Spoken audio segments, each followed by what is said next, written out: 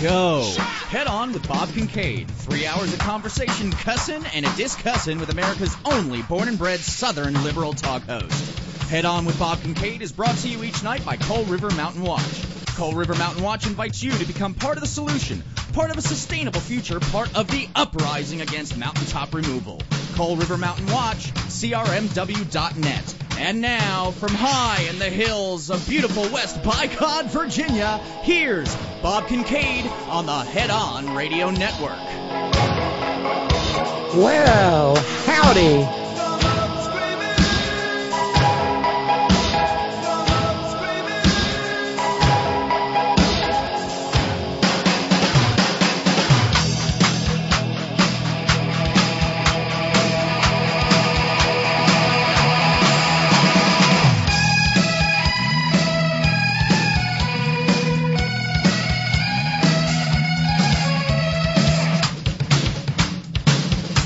Here we go, off and running on this 6th day of October 2023. This is The Horn. Headon.live is where you'll find us on the interweb tubes.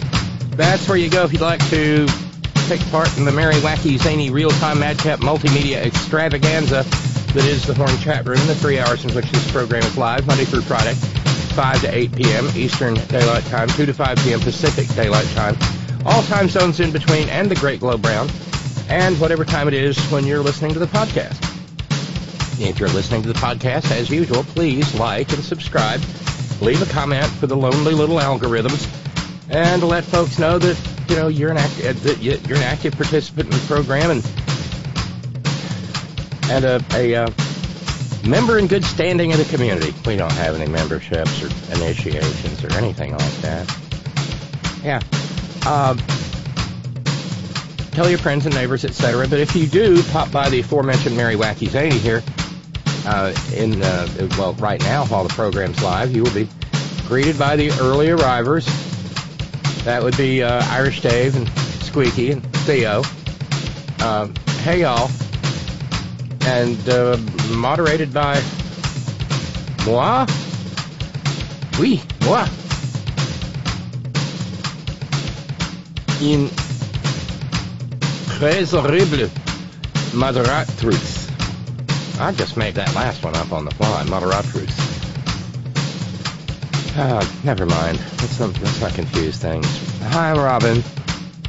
It is Friday on the Front Porch. That means in about an hour or so, we will go over the river and through the woods to the old holler tree that we sublet from the Keebler Elves. At least that's what the guy who said his last name was McHenry told us when we signed the lease. And wherein we keep the extraordinary, ordinary roundtable around which we gather each and every Friday to cuss and discuss and see what's on folks' minds. There's an easy-to-use button at the top of headon.live that will take you straight into it will take you directly into the roundtable room group. And if you've never participated in Friday on the Front Porch, I heartily encourage you to pop in, because it's really good fun. And the conversation gets quite rousing sometimes, and I rather enjoy that. Every program here at the Horn begins with gratitude, and this program is no different, so thanks go out to our 6th day of the month subscribers. That means a hearty thank you to our buddy Don in West Tennessee, and to Michael, formerly of Madison, now of Chicago, for a while now. Thank you to Squeaky jumping in there. Thank you so much. Thank you to Charlene in Rogues Island and John. Thank you to Joseph jumping in. And so what that means is that the $800 fundraising goal that we ended the program with, or we started the day with, is actually down to $680, which is great. That just means that today, yesterday, and $80 of Wednesday are what we haven't funded yet. So thank you. And again, Joseph and Squeaky, thanks for jumping in. I really appreciate it. We all do. It's how we've kept this little thing going for almost 20 years. If you can't tell,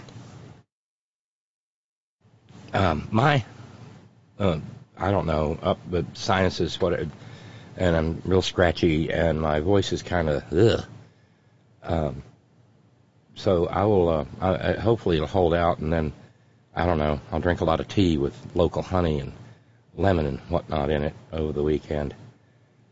Maybe get some whole cloves and steep some whole cloves in tea, and then use that with the honey and drink it warm. Cinnamon stick, lemon peel, what have you. But anyway, in about, 54 minutes or so, we will begin the Friday on the Front Porch conversation. But in the meantime, and thanks to all of you who subscribe or a la carte contribute. Thank you so much. I say it at the end of every program, but I need to say it more often because, especially at this point in time, it's rough. I know it's rough. Things are rough all over. The economy added more than 300,000 new jobs. Unemployment remains stable. And nonetheless, you can't turn on the for-profit media without hearing, but what about how old Joe Biden is? Squeaky reminds us that Horn chief agronomist and chief mathematician and bud trimmer emeritus Roger in Oregon is at an event until 6 p.m. Pacific time, so that means no Roger this evening. We'll try to figure out something for a moderator and start the front porch conversation. And congratulations are due to Steve and Miss Karen with the void left in their life by the traversing of the Rainbow Bridge by little Cletus. They went out and rescued what a sweetie. Her name is Kinley. Little Kinley has joined Steve and Miss Karen in their family.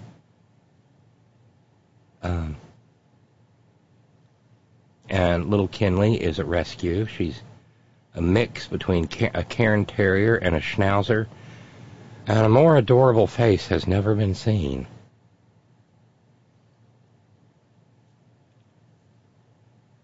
And she's about a year old, so she's just a total baby. And hi, Kinley, if you're listening. Hi. Who's a good little girl? Yes, Kinley's a good little girl. Oh, dear God. Matt in San Francisco says, feel better than you sound. Oh, Roxy, I hope you feel better than you sound. I'm on the tail end of my battle. It started in my throat, then my lungs. Now it's basically a sinus infection. It's going on week 3. I hope it clears soon, and I hope yours leaves sooner than my loitering illness. Yeah, I really wish there was, like, a no loitering sign inside my sinuses. This is just, ugh. And, kind of fuzzy in the head and just, blah, blah, blah. But, I tested. It's not the Rona. And it seems to be something that's going around up here. And I know, I sound like crap. And I wish I didn't, but here we are. And Darlene says, so sorry to hear how sniffly you've been sounding this week. That's what we get for dastardly autumn. Geez, I miss summer. I know. It's awful.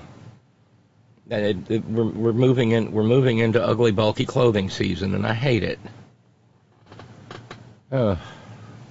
My feet won't be warm again. Yeah, I mean, it's the 6th day of October, and I'm sitting here in the studio, and I've already got my Uggs house shoes on because my feet probably won't get warm again until May. Oh, well, we will power through it. Thank you, Matt. Thank you, Darlene. So we began. I just have to love this.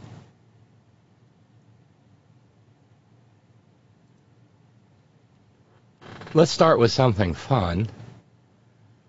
Kenneth Chesebro, former Trump lawyer, indicted in Fulton County, Georgia, filed a motion saying that he, Kenneth Chesebro, the man who looks like Mr. Rogers with a Xanax problem, filed a motion in Atlanta, Fulton County court, and said that his case needed to be dismissed because one of the prosecutors, the Fulton County Special Prosecutor Nathan Wade, didn't timely file his oath of office for the case. And Fulton County Judge Scott McAfee made short work of this dumbass motion and apparently wanted to make sure that everybody understood just how stupid he thought it was. It's funny, what was it, yesterday's program, where I referenced the French Knights in the Tower and Monty Python and the Holy Grail. I told them we've already got one. Well, there's a Monty Python reference for everything. And in this case, Judge McAfee, in dismissing Kenneth Chesebro's motion,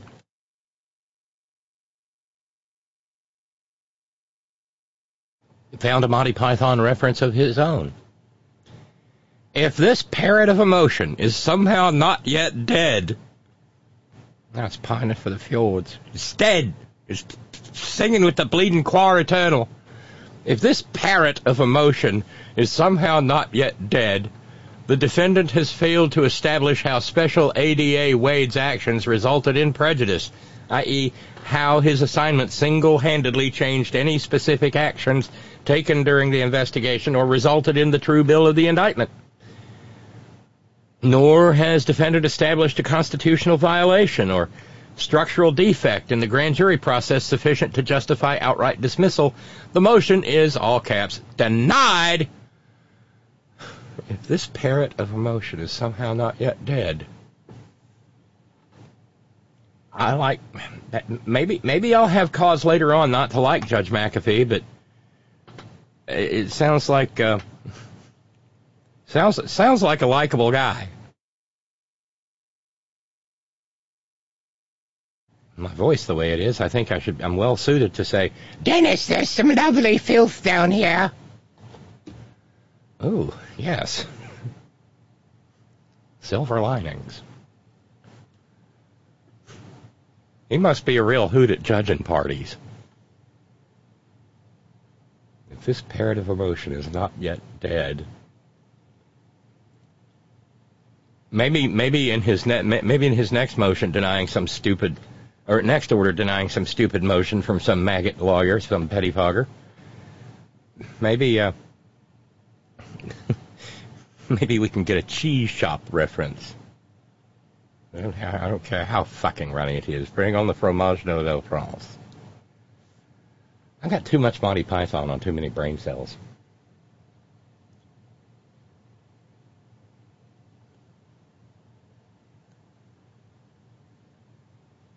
But speaking of judges, we've got another. That's Judge McAfee, state court judge. Good judging. Maybe if something opens up in Georgia after this case is over with, maybe President Biden could appoint him to the federal bench, or how about appointing him to the 11th United States Circuit Court of Appeals? That would be cool. I don't know what the conversations are like inside the White House in terms of judicial appointments, but for a Democratic president, I should think that reform of the 5th and the 11th judicial circuits should be a priority, because those are two absolutely cockamamie, harebrained, wild-eyed, right-wing reactionary circuits. And we need a circuit. We need a federal circuit that can slap down the likes of, Michael Kaczmarek, the maggot judge out in Texas, who thinks he has the power to take medication away from every woman in the United States. And somebody, and we need more judges in the 11th Circuit who can deal with the walking, talking, living, breathing maggot embarrassment that is Aileen Cannon, who today handed Julius Geezer a little tiny victory, because everywhere he turns, Nitwit Nero is trying to delay, preferably until the day after the sun burns out and reduces the earth to a cinder, all of his trials. Back in the summer,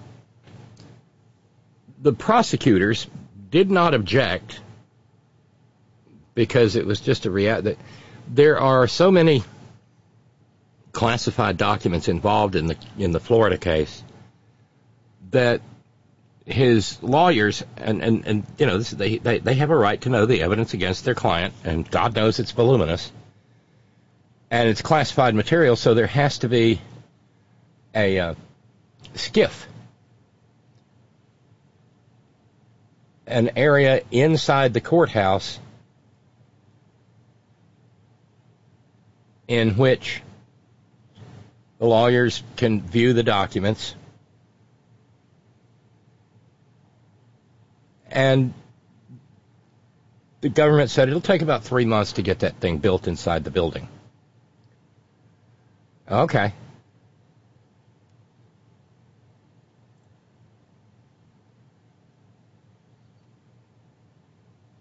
A sensitive compartmented information facility is what SCIF stands for. Well, now, the maggot judge, Aileen Cannon, has temporarily indefinitely, stayed the proceedings while she makes a decision as to whether to push the trial of the case back.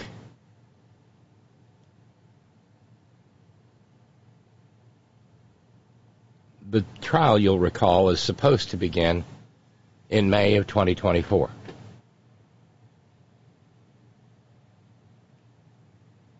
But she may decide to push back the entirety of the trial schedule. And Nitwit Nero has, of course, been begging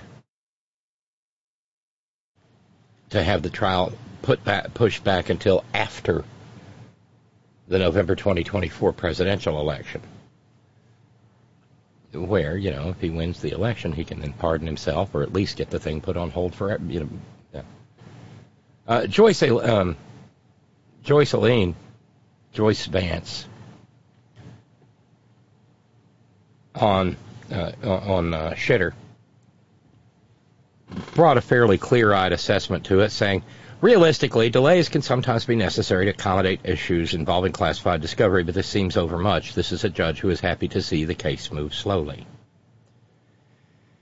Yeah, because she is just like a little ficus there in the corner of your living room. She's a potted plant.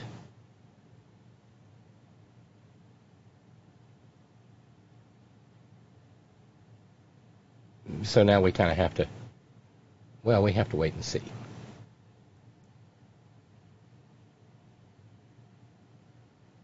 Let's see. Lee in New York says, the Chesebro ruling. Would the accused get better treatment if he claimed his name was Chesebro? FYI, John Cleese's surname was previously Cheese. My dad was born Reginald Francis Cheese, Cleese shared in the first episode of the documentary series Monty Python's Almost the Truth.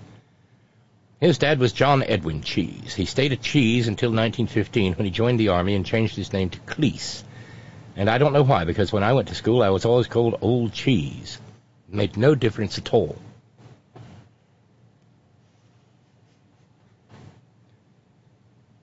The irony. It just rolls like a mighty river.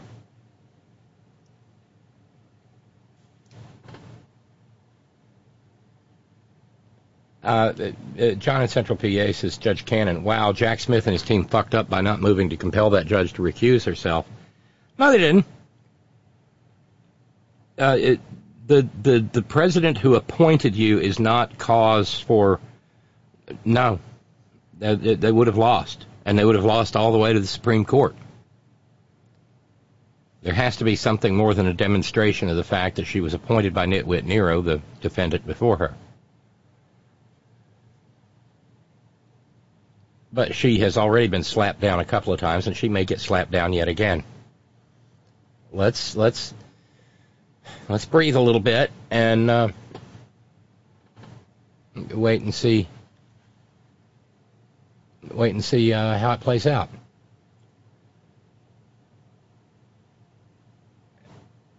And speaking of how things played out, well, we talked yesterday about how Nitwit Nero is said to have shared nuclear secrets with an Australian billionaire, and Mary Trump, his niece, said yesterday that it bears pointing out that the empire Donald has managed to squander over the last 30 years. Remember, yesterday's word of the day was abandoninium, courtesy of Todd. That was a double cowbell neologism, abandoninium. The one he is in danger of losing, thanks to having committed massive fraud, allegedly, belonged to his father. It was never his. My grandfather, Fred, had long harbored aspirations to expand his real estate business across the river into Manhattan.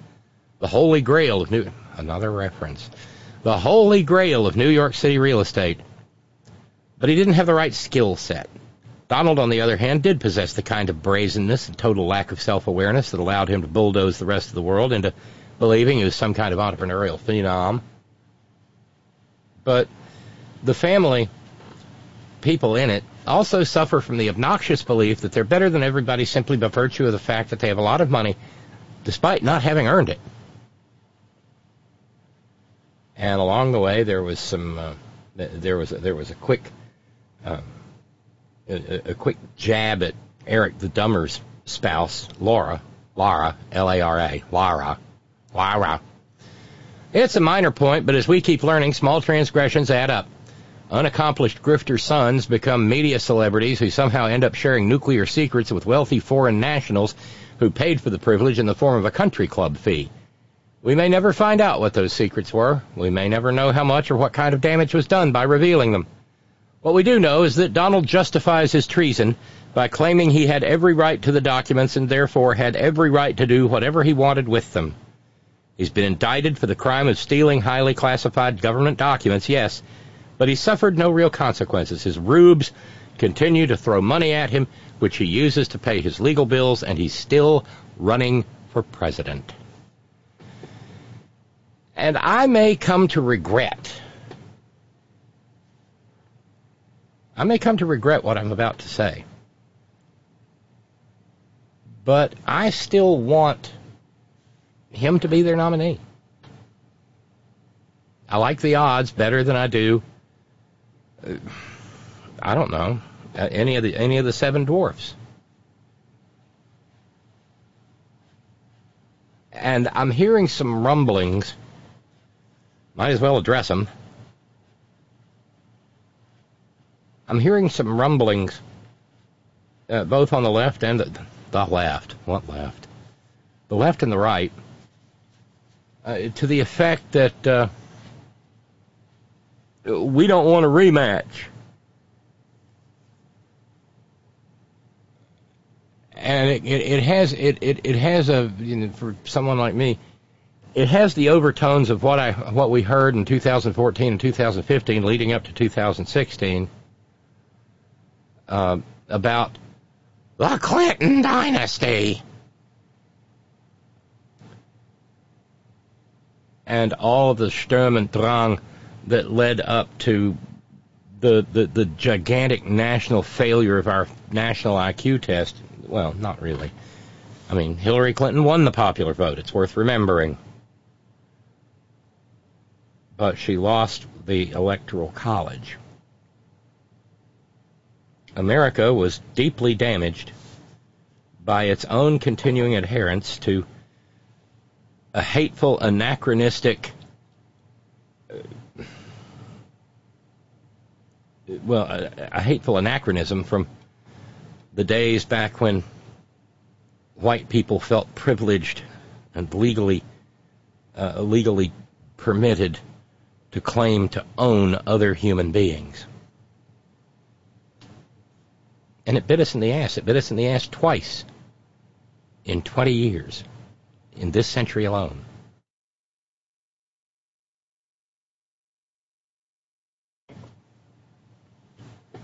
But I think Biden can beat him again. Personally, I'd like to just settle Trump versus Biden Part 2 with a bicycle race. Put Biden on his and let him start pedaling along, and give them this. They start at the same time. And Nitwit Nero can't even balance on one, let alone ride it. Problem solved.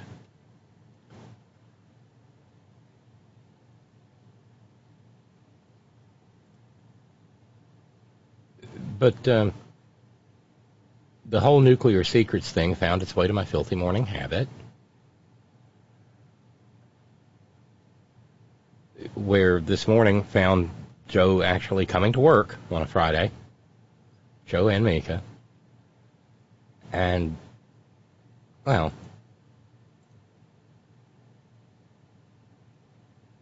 Friday morning and all week long. Morning Joe starts right now.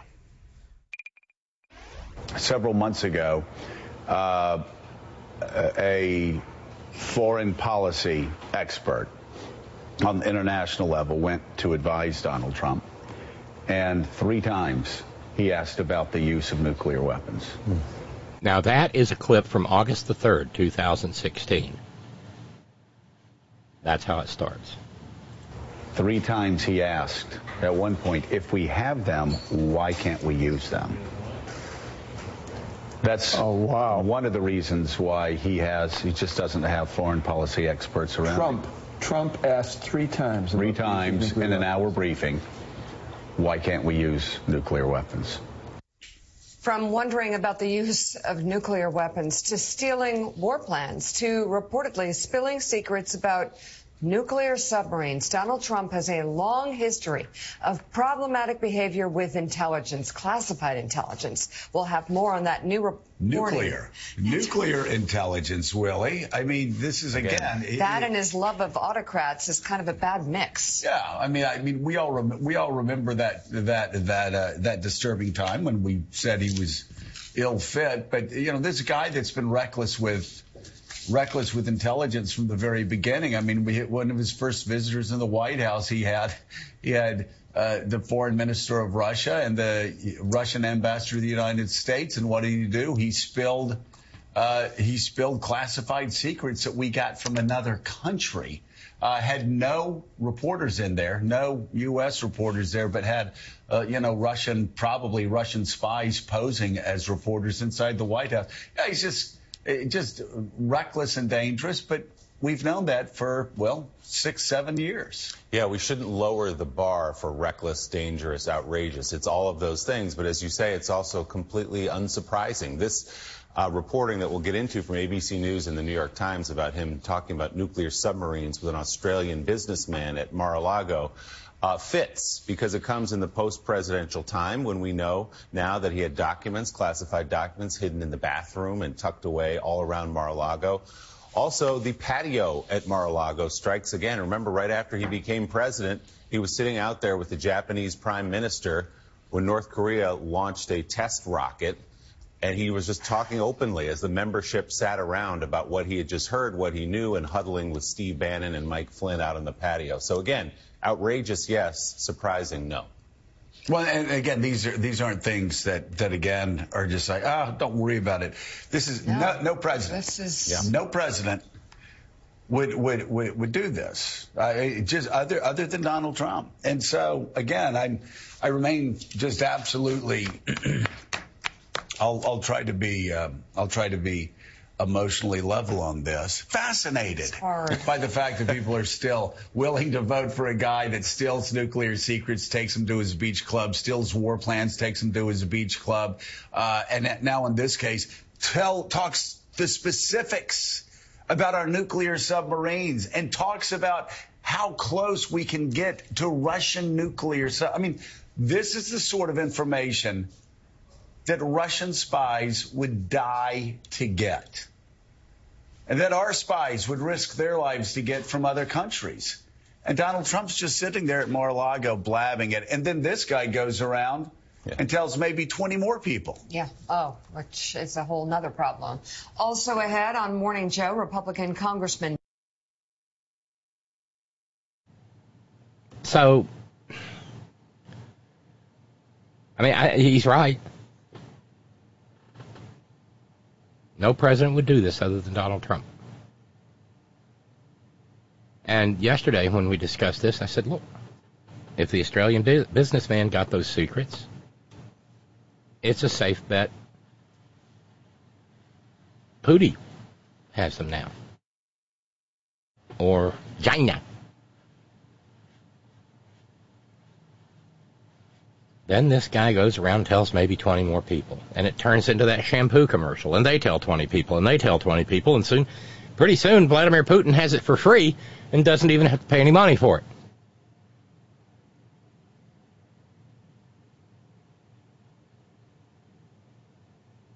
Anybody remember the Chinese agent who was caught at Magaloko? Remember her? Because I do.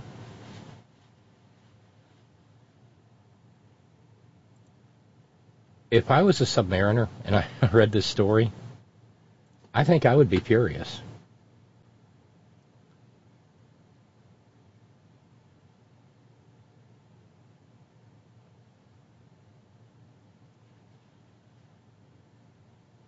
And, well, I mentioned him getting a little bit of a win with Alien Cannon. He took it on the chin again in the state of New York. The Court of Intermediate Appeals denied the appeal request from Nitwit Nero's pettifoggers to suspend the summary judgment that Justice Arthur Engoron entered that allowed the trial to begin simply and solely in the damages phase, with liability having been established. Christopher Kise, the pettifogger who filed it, said it was a massive error for summary judgment to be entered. Summary judgment is a standard in which courts can deal with matters by ruling that there is no material issue of fact or law to be decided by a jury, which is what happens when summary judgment is entered. And that is that's what happened. In other words, the judge said, "There's no defense here. The fraud is proven.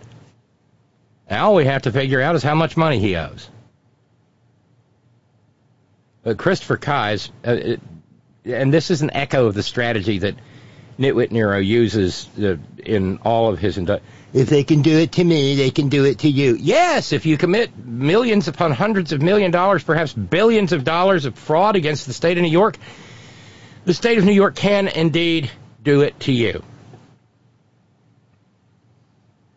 But generally speaking, violations of law are only prosecuted against people for whom there is a credible allegation of the violation.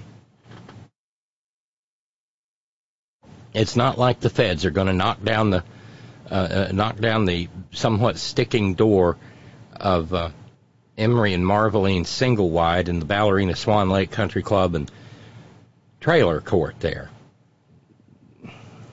No, just no. And Christopher Keiss also said defendants in other cases will fear seizure of their property. And then fired up the tinny whorehouse piano and said, it's going to cost many Trump employees their jobs.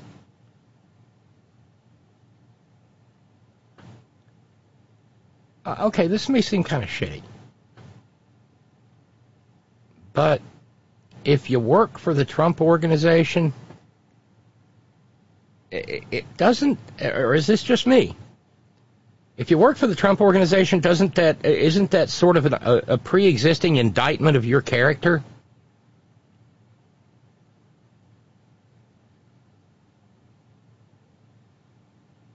Not saying you deserve it, but maybe get a little unforgiving about it all and say, deserving's got nothing to do with it.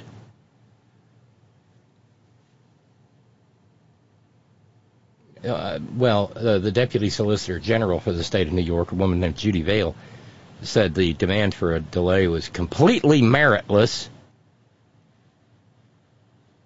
and said the state of New York will delay proceedings over ownership of the properties until the trial's concluded. Which kind of makes sense. Once you've got the judgment and once you know how much the judgment is for, then you can decide how many of his properties you want to sell on the courthouse steps at auction.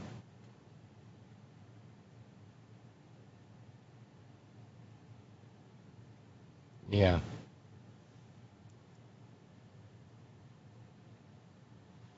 So, yeah. Loser. Yeah.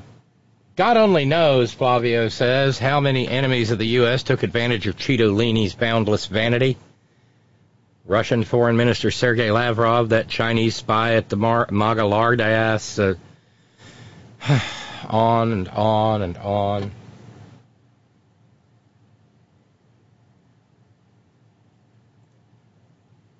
But, of course, Chitolini, and I do like that, Mango Mussolini, Mar-a-Lago Mussolini, upon the release of the evidence that he did in fact share nuclear secrets with the Australian businessman, I don't. Let's put a little shrimp on the babby.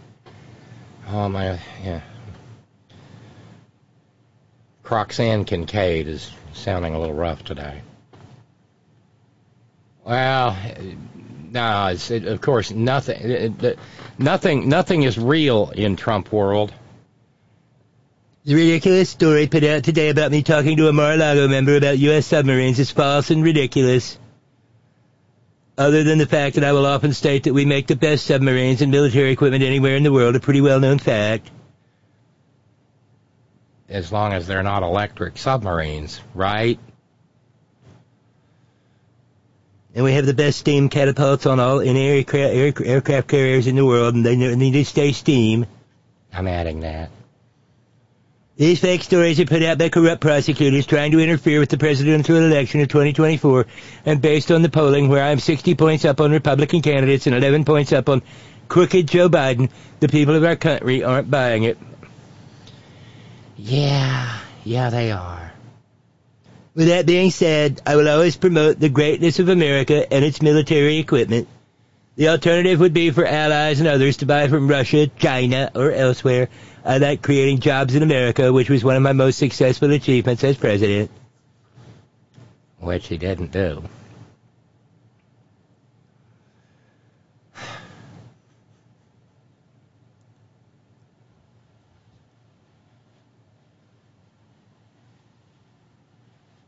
The greatness of America with its military. Oh.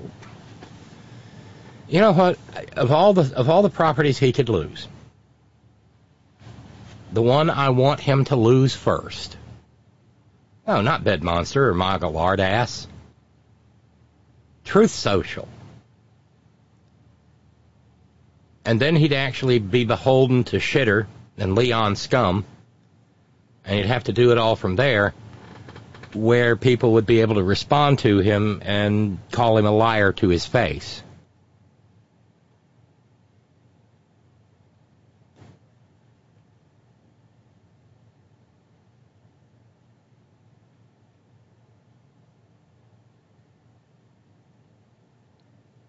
There is some historical, not precedent, but it's happened before. Thank you. Thank you, Ralphs, serving as the Horn Ad Hoc Submarine Secrets Research Department. Andrew J. May was a lawyer from Kentucky. He was influential in the New Deal. Chairman of the House Military Affairs Committee during the Second World War, and stupidly disclosed classified naval information that it is believed, it's possible, resulted in 10 American submarines being lost and the death of 800 submariners. It was not connected to the disclosure, but he was later on convicted of bribery.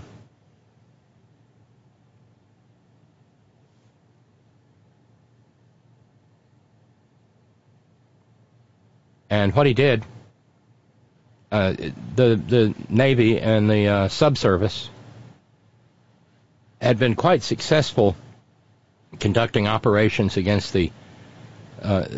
Japanese shipping. And in June 1943, he pointed out, May did, how the Japanese were fucking up with their depth charge tactics. Because he said the depth charges were exploding at too shallow a depth. And the press ran wild with it. And the Japanese Navy adjusted their depth charge settings accordingly.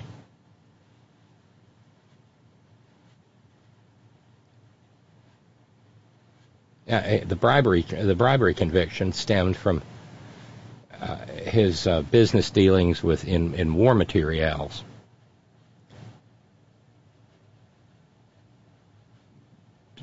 Sounds downright Trumpian, doesn't it? Hi, Kim. Hey, Robyn. Kim in New York. As you know, I live in Manhattan, and as such, I often pass the East Side Cafe, which is in the Trump Plaza building on 3rd Avenue and 61st Street, or thereabouts. Every time I do so, I look at the maitre d' and serving staff and think, you goddamned idiots, how can you work for this bastard? I also give a dirty look to the patrons sitting and eating their Trump steak salads or whatever and think, you goddamned idiots, how can you give this bastard money? You're nothing but enablers. So Trump's employees are going to lose their job? Fuck them. No, it's not just you, Robyn. You're signed, you're kind, compassionate, and empathetic social worker. Kim in New York City. It's nice to not be alone, Kim. Thank you.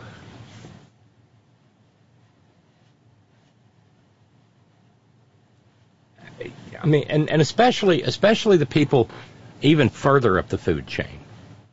I suppose, I don't know. It could be that cafe could perhaps be independently owned. Or maybe it's his. Is that where the infamous Cinco de Mayo taco bowl came from?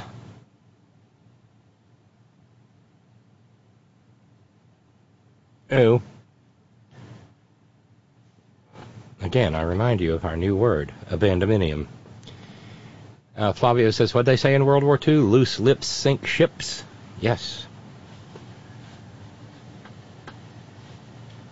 And, well, his are big and meaty and flappy.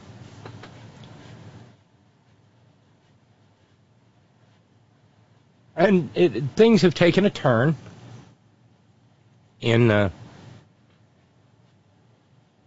well, we've been doing legal stuff. Let's do this too. Lawyers, and they're good ones, for Hunter Biden have filed a motion in his present prosecution.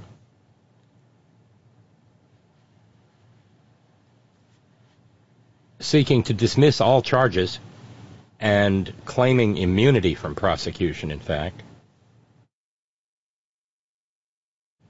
His lawyers say that the plea agreement remains in force and that Hunter Biden will seek to dismiss the indictment against him pursuant to the immunity provisions of that agreement.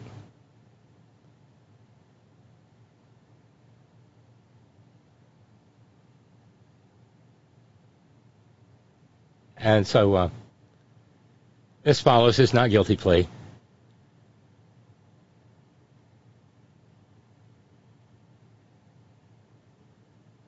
Because the U.S. District Judge, Mary Ellen Noreika, said she wasn't sure about whether the felony diversion program for a gun charge was constitutional or not. And if it relates to firearms now, in the wake of the Bruin decision,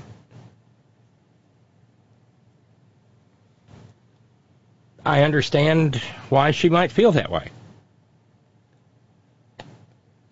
Because our most puissant, dread, sovereign, supreme Catholic majesties seem to be of the opinion that firearms have more rights than human beings.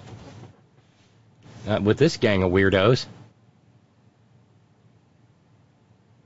firearms might actually have more rights than fetuses, and they've got all the and fetuses have more rights than the woman carrying the fetus.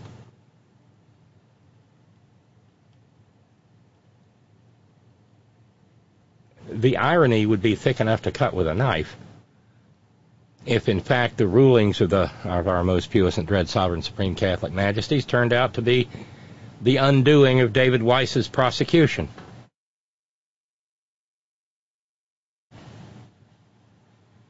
The sacredness of our gun laws apply even to Hunter Biden. Hoo-wee! Lord, the maggots, it'd be terrible. The losing of shit.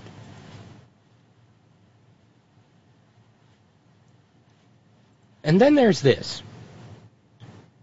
The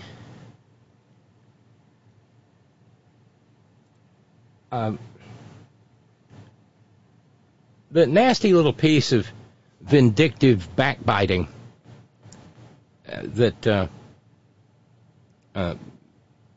Speaker pro tempore McKeebler engaged in shortly after his own fellow Republicans booted his pal Craven McCarthy. It wasn't legal. And it makes sense. Ranking member of the House Rules Committee, Jim McGovern from Massachusetts, who has been in the House of Representatives since the late 1990s, said on Wednesday, I want to clear up some confusion. As an unelected acting Speaker pro tempore, Patrick McHenry's job is to guide the House toward the election of a new Speaker. That's it. His power is constrained, because Jim McGovern brought the receipts, his power is constrained by the plain text of Rule 1, Clause 8 of the Rules of the House. And Rule 1, Clause 8 says he can only exercise as much authority as is necessary and appropriate towards the end of electing a Speaker. The Rules Committee narrowly described this rule in 2004. An acting Speaker pro tempore serves for the sole purpose of electing a new Speaker, and then gave context. These rules were put into place after 9/11 to ensure continuity of government and quick election of a new Speaker in an emergency, not to provide for a short-term Speaker due to Republican dysfunction. Ow. That had to sting.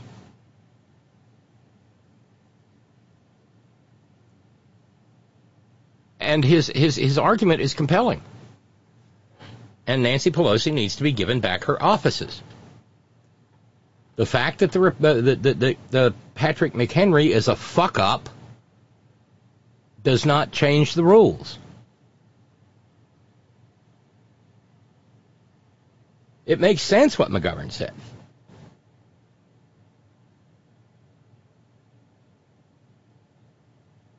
In the wake of 9/11, the Congress became concerned about not having sufficient processes in place to make sure that government continued to function if, say, some 6'7" Saudi with a portable dialysis machine decided to have some people fly a plane into the Capitol building and maybe took out the speaker.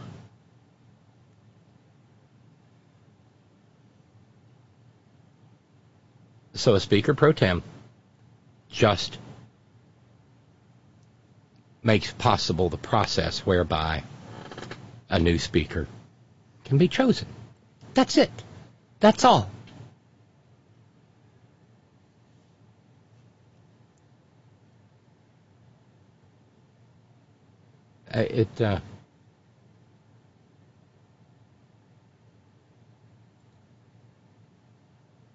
But Patrick McHenry's not going to do anything because he's a pestiferous little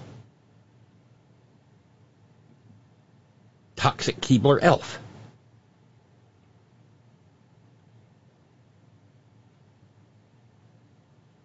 But that's not the end of the dysfunction. Oh no, far from it.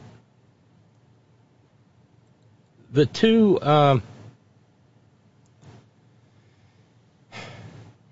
the two announced candidates for Speaker, Jim Jacket-Off Jordan and Steve Too Stupid Scalise, well, they threw their hats in the ring. A third was thinking about it. And then I don't fully. I've read about this earlier today, and I don't know where this cockamamie idea came from. But of course, Fox News TV Radio Rwanda is always looking for an angle to run some more ads and bring some eyeballs to their screens. It's the nature of a corporate, multimillionaire, for-profit media. And so it was announced that Jacket-Off Jordan and Stupid Scalise would be appearing in a closed debate hosted by Brett Baier on Fox. A speaker pageant. And even some Republicans said, what? Over at CNN, Melanie Zanona said that multiple House Republicans have indicated to her that they are infuriated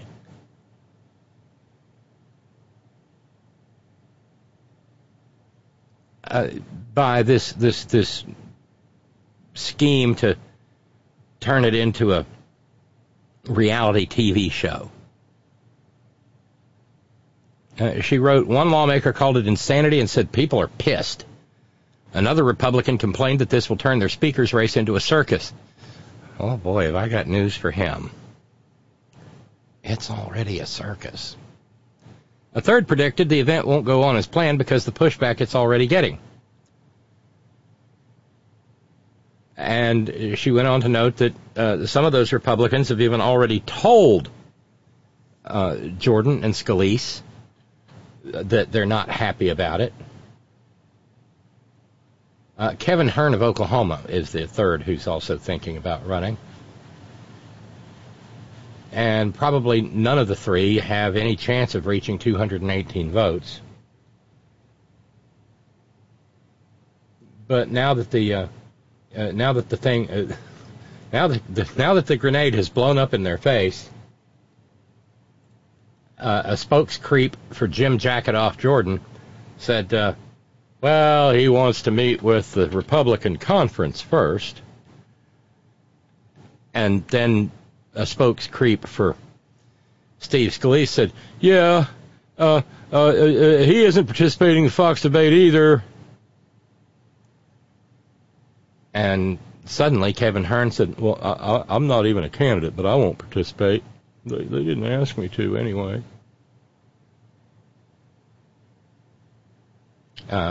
Kevin Hearn went so far as to say, we need to make this decision as a conference, not on TV.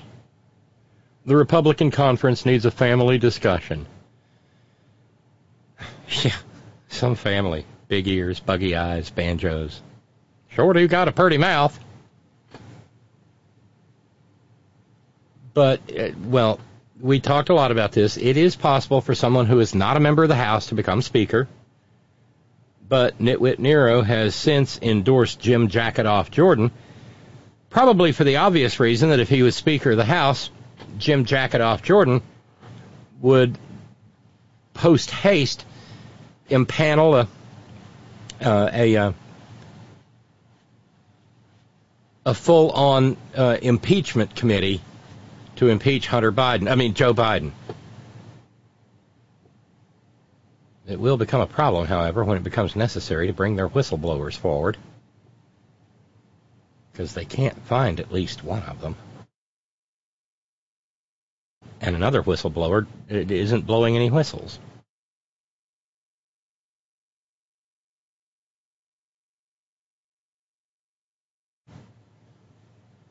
But yeah, Nitwit Nero says, yeah, I suppose Jim Jordan is it. And wasn't Jim Jordan one of the ones who ran to Nitwit Nero after January 6th begging for a presidential pardon preemptively? I think he was.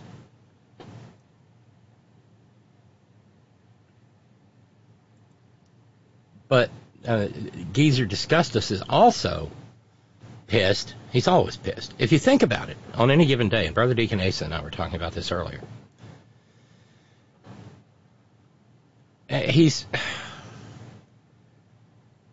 he can't be having good days.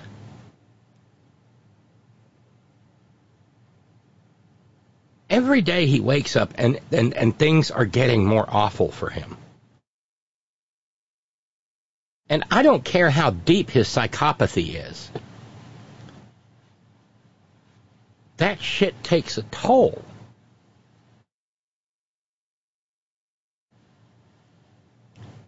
He wakes up and hate watches Morning Joe, and they tell him to his face now what a shitweasel he is.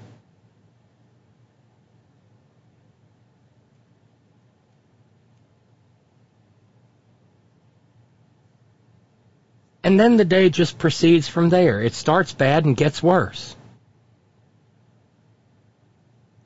And even if the only way that he gets to a point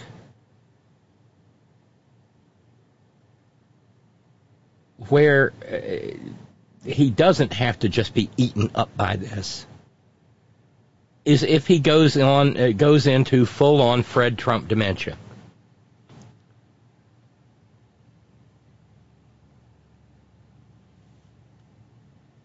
Where, he becomes the only person in the world who doesn't know that Donald Trump was president of the United States.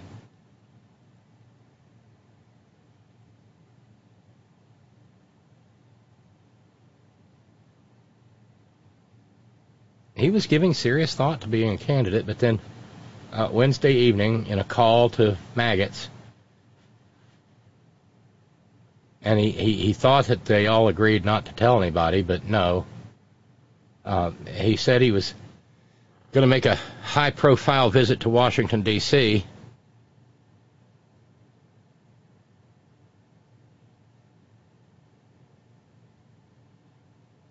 and be a House Speaker candidate. He told all this to the people on the maggots on the call, and keep this quiet. But Troy Nels, a maggot from Texas, couldn't keep his mouth shut. 9:32 p.m. Wednesday night, he said he'd just spoken to Nitwit Nero, and he was going and the Nitwit Nero said he was going to endorse Jack It Off Jordan. And one of Nitwit Nero's inner circle people said, Nels just totally fucked this up. And Trump is pissed. Nels has all the patience of a dog waiting to be let out of a car.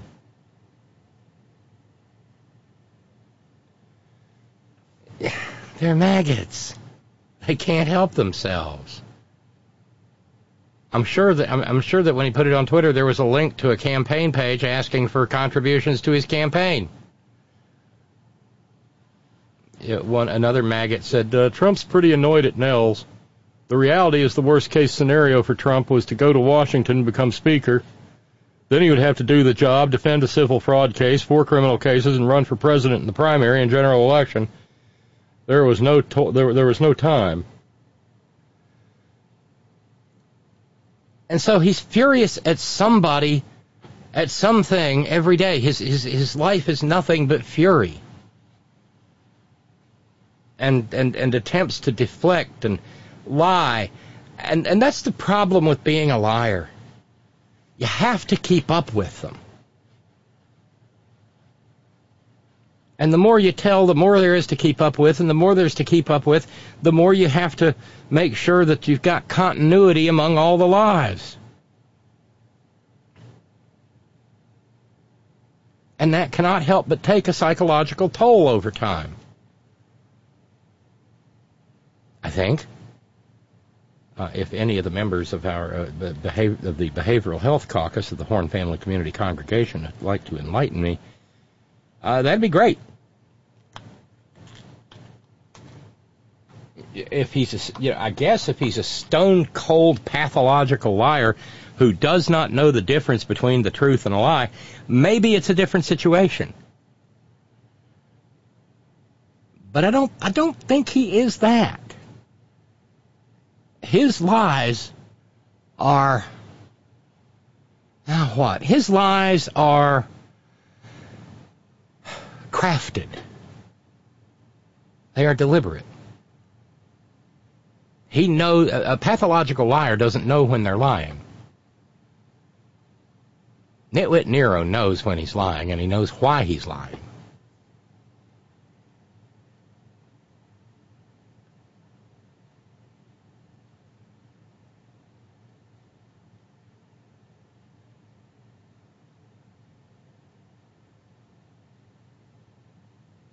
Another Republican presidential candidate has bailed. I don't think I even remember reading this guy's name, but the appropriately named Steve Laffey has jumped. He was the former mayor of Cranston, I presume Rhode Island.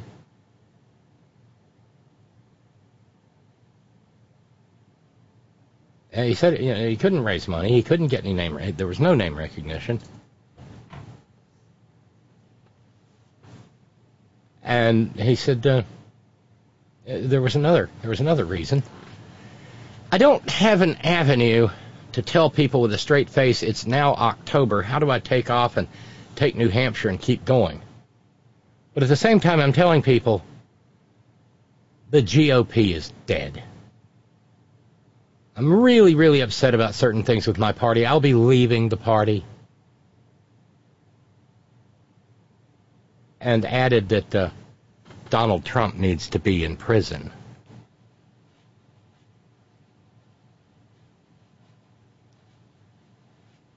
Is the GOP dead? Or is this just the newly risen zombie GOP? They seem able to raise scads of money.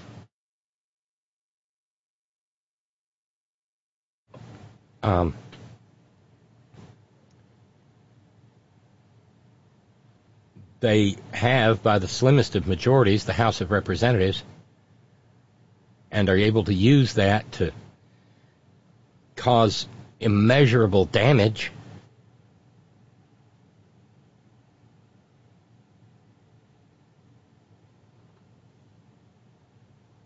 I don't think it's as dead as he thinks it is. It is an old white rump party with a few, with a few tokens just for appearance. Tim Scott, Nimrata Haley.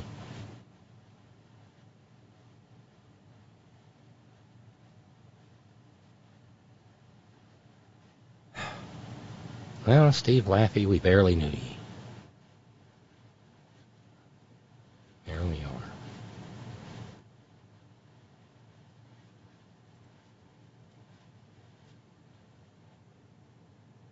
Matt Gaetz, it just gets worse.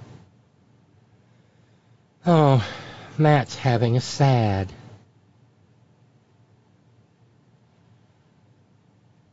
He's whining now.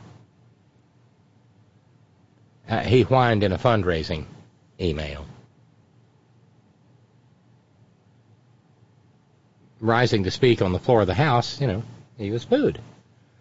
I was attacked and booed by rhinos for asking you to weigh in and contribute to this fight. I will not be lectured by Republicans who grovel and bend knee for the lobbyists and special interests who have hollowed out this town and borrowed against the future of our future generations. The future of our future generations? Are those generations overdescribed? These lobbyists and special interests own our leadership and hate that I fund my political operation by asking patriotic Americans for $10, $20, $30 at a time. I got more enemies than ever just because I won't bend the knee. Maybe some people despise you because you pay underage sex workers.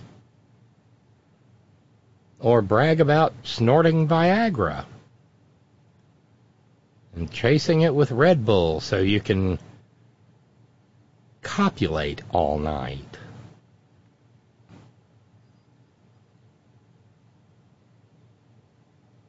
He's just a gross little frat boy.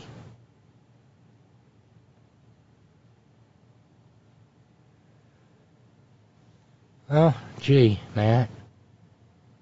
I hope it doesn't hurt too little.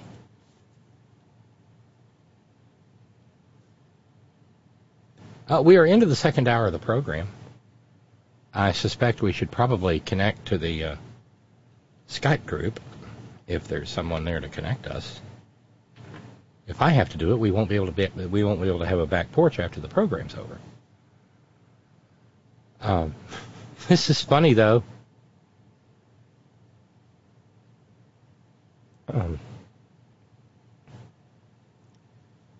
John in Central PA asked, this isn't the funny part. Oh, there's Jeremy starting the group. Thank you.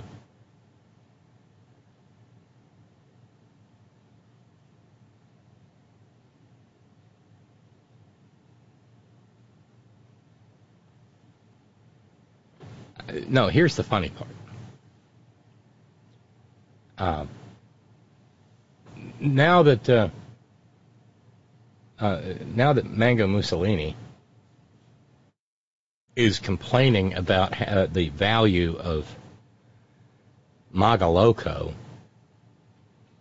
you'll recall he said, it's ridiculous that they said it's only worth $18 million.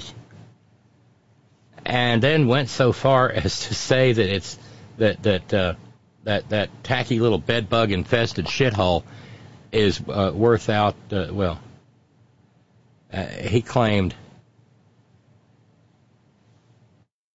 that Magaloco is actually worth over $1 billion.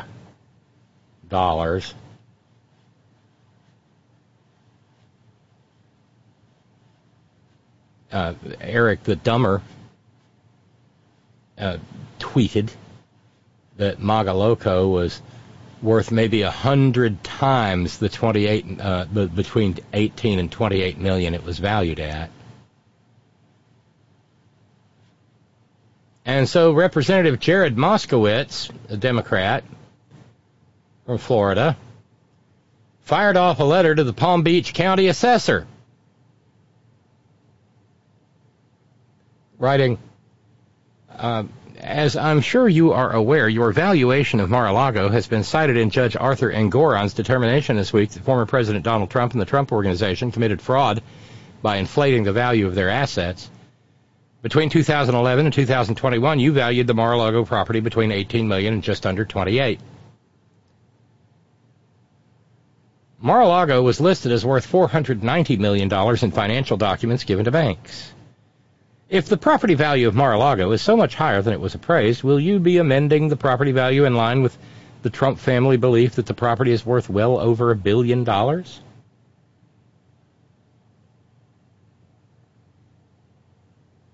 course, back when it came time to pay taxes on Mar-a-Lago in 2020, according to the Palm Beach Daily News, he tried to say that Mar-a-Lago was worth less than $26.6 million.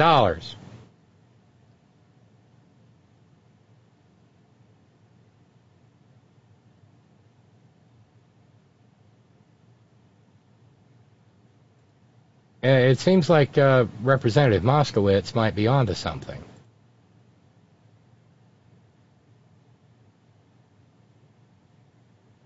And he's going to owe a lot of back taxes in this. Yes.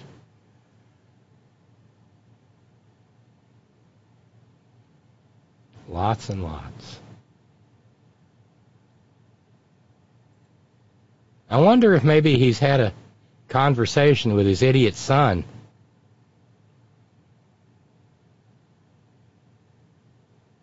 Representative Moskowitz put out a statement on Shitter. Donald Trump and his family have argued all week in his fraud trial that Mar-a-Lago is actually worth $1 billion, even though its taxable value is listed at $18 million. So I wrote the Palm Beach County property appraiser that it's time for Trump to pay more in taxes. Charming.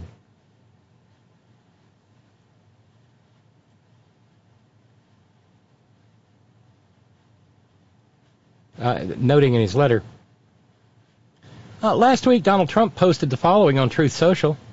This highly partisan Democrat judge, all the clubs, etc., just ruled that Mar-a-Lago was worth just $18 million when in fact it may be worth 100 times that amount. And then Eric the Dumber, echoing Daddy, said the same thing. Thank you for your consideration. Look forward to your prompt response. Congressman Moskowitz closed. Yeah. Every way he turns.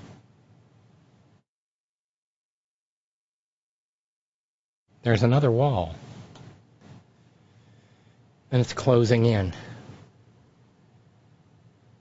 I hope it doesn't hurt too little. Okay. I've filibustered into the second hour of the program. We got $680 to try to raise to come even with the end of the first full week of October. And so far, we haven't started that yet. If anybody would like to get us started, that would be wonderful. But in the meantime, over the river and through the woods. Hey, y'all. Sir Robyn. How's it going, Jeremy? Good. Just to end any confusion in the group, I'm in here twice. Roger couldn't start the call, so someone turned me to a mod so I could do it. It's running off my home computer. I'm on my cell phone. So the second of me is just to keep the group open when I leave. Okay. If I leave. You are you're the ninja throwing star icon too? Yes, that's me, but it won't be active because it's muted out. It's just to hold the program live. Will you have it until I get home later tonight, or Roger shuts it off later? Okay. Well, I appreciate it. Thank you. That means people can continue talking. Christopher was in the room, and then Christopher's not in the room. Doggone it. Well, how are you, Jeremy? Pretty good. Getting ready for a big slug of rain here the next 2 days, but just a 3-day weekend, so I'll try to salvage Monday. We'll see. Oh, you get Indigenous Peoples Day off? Well, I work for banks, and they go by federal holidays, so yes. Ah, very nice. Very nice. Yep. Me too. I get the day off. Look at you. Yeah. But that those federal holidays can be nice. I presume that I will be, I mean, why wouldn't I? But we don't get federal holidays here. The boss is a real bitch about that. So I'll be here. And yeah, we're getting rained on too, and it looks like it's going to be a pretty sloppy weekend here.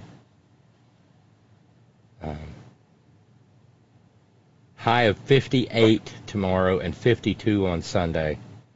Ew, yuck. Sorry, I don't mean to be such a gloomy Gerda about it, but Yeah, I got to take my air conditioners out. Won't be turning those back on for a while, will you? No, I got a couple of small window units. It's actually been pretty good this summer. It only had a couple stretches where we had a really, well, Labor Day week, I was on vacation. I hit it so, I picked the week in February. I picked Labor Day week, and I couldn't have picked a better week. That was so hot that week. And I was home most of the time, and I just had that thing blasting day and night. You know. Anyway. Yeah, we have window units here too. We've got one in the bedroom and one in the front room, and we've got the little floor unit back here in the studio. And it's done a pretty serviceable job over the summer, because it gets hot. This studio gets hotter than any other place in the house because of the southern exposure and the very large windows. So you see what I put in the front porch? The last young gun has fallen. I posted it in the chat room. That picture of McCarthy, Cantor, and Ryan. Yeah. Young guns. Nah, that's funny. Where are they now? Amazing. No. First was Cantor, and got him out of the way. The Freedom Caucus crazies. And then they got worked on Ryan. Makes you wonder if there's enough. Makes you wonder if there's enough monkey feces in the world for them to fling around the joint. Well, that's the next question. Somebody's got to get 218 votes. I'm not seeing it. You think there's that much excitement for Steve Scalise? I got a feeling it's going to be Trump. I hate to say it. I don't know. I'm thinking maybe. Because in his twisted little brain, he thinks if he's Speaker of the House that they'll have to drop all the charges. Mm-hmm. Probably. He's probably well, I mean, but I had the story here that he's already said no and endorsed Jack It Off Jordan. Okay, well that could be true. So I heard that as well. No, so is this a further plot twist where? Well, you remember when Dim Leader became president by SCOTUS fiat, and he had to when he started to run, he wanted to of course wanted to vet a running mate, and so he his crooked old daddy said, well, Dick Cheney was already a good friend of mine. Maybe you should ask him to help you find a running mate there, boy. And so he did. And Dick Cheney came back and said, well, Dub, I looked at everybody, and I can't find anybody who would be a better vice president than me. And that's literally how Richard B. Big Time Dick Cheney, before he dicks you, Count Dicula. If I only had a heart. Yeah. became vice president and de facto ruled this country, and got a million innocent Iraqis killed. Is that what this would be? Well, Jim, I said I'd support you. I gave you my endorsement. But the people have spoken, and they want it to be me.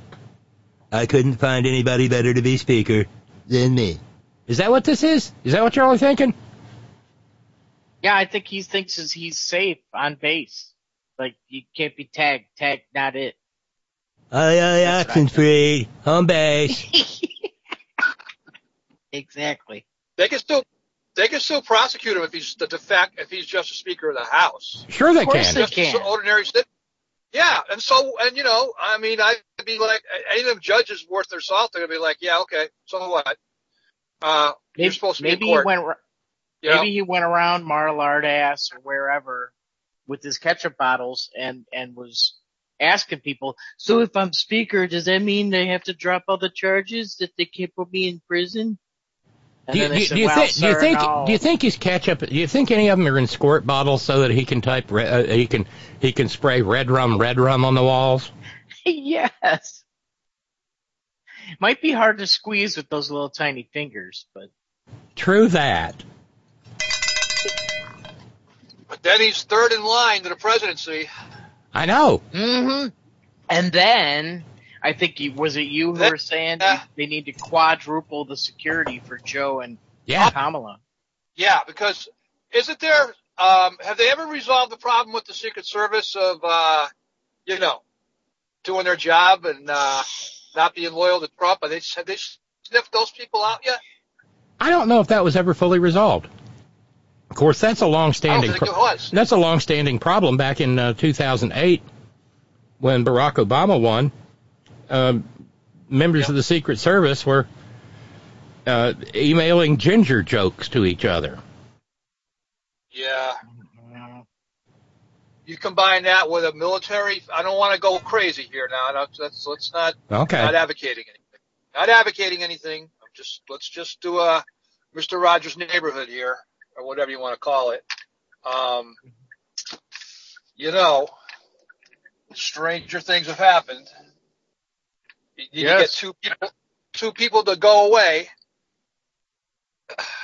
Well, this is actually the plot to a wacky comedy, one of those immediate post-World War II comedies in Britain that a very young Alec Guinness starred in. It was called Kind Hearts and Coronets.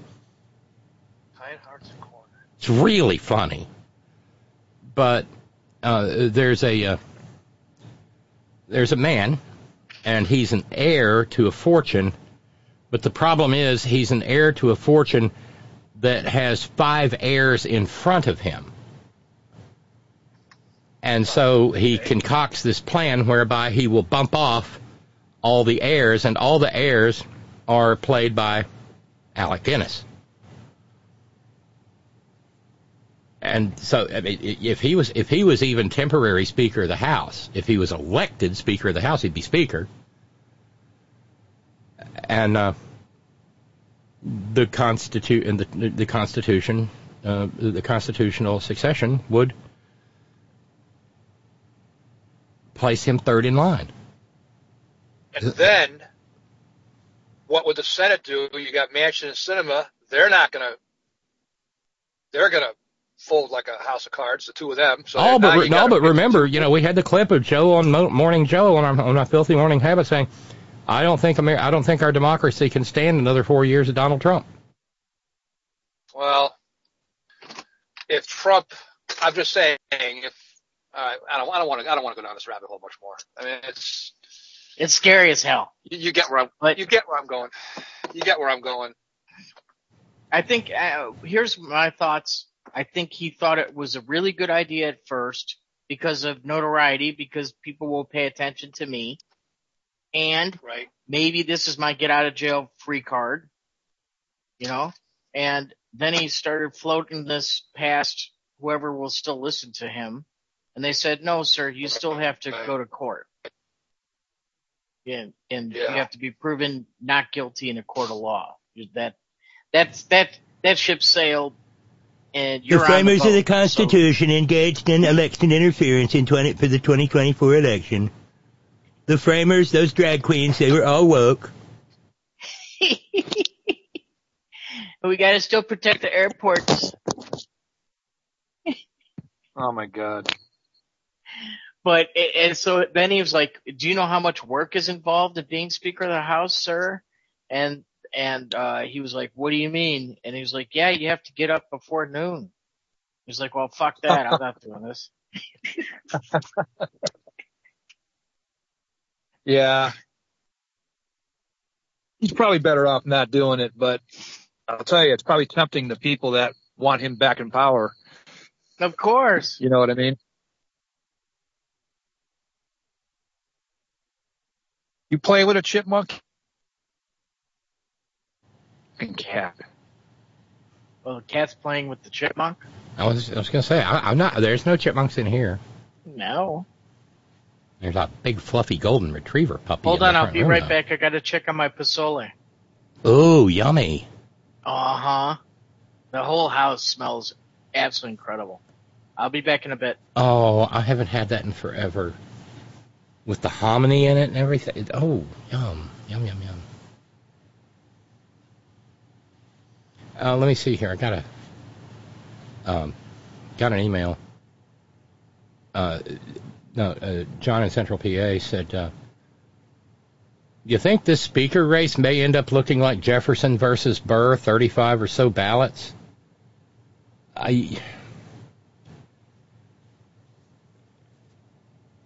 It may end up looking like Hamilton versus Burr.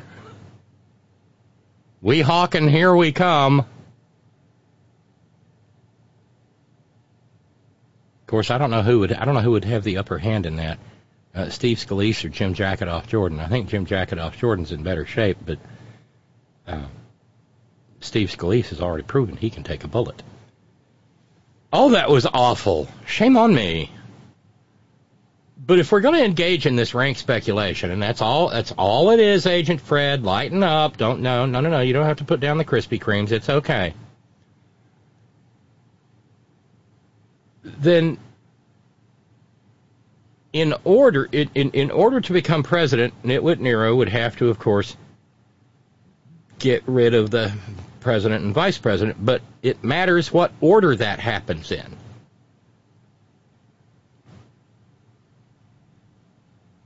I think he would have to go after the vice president first.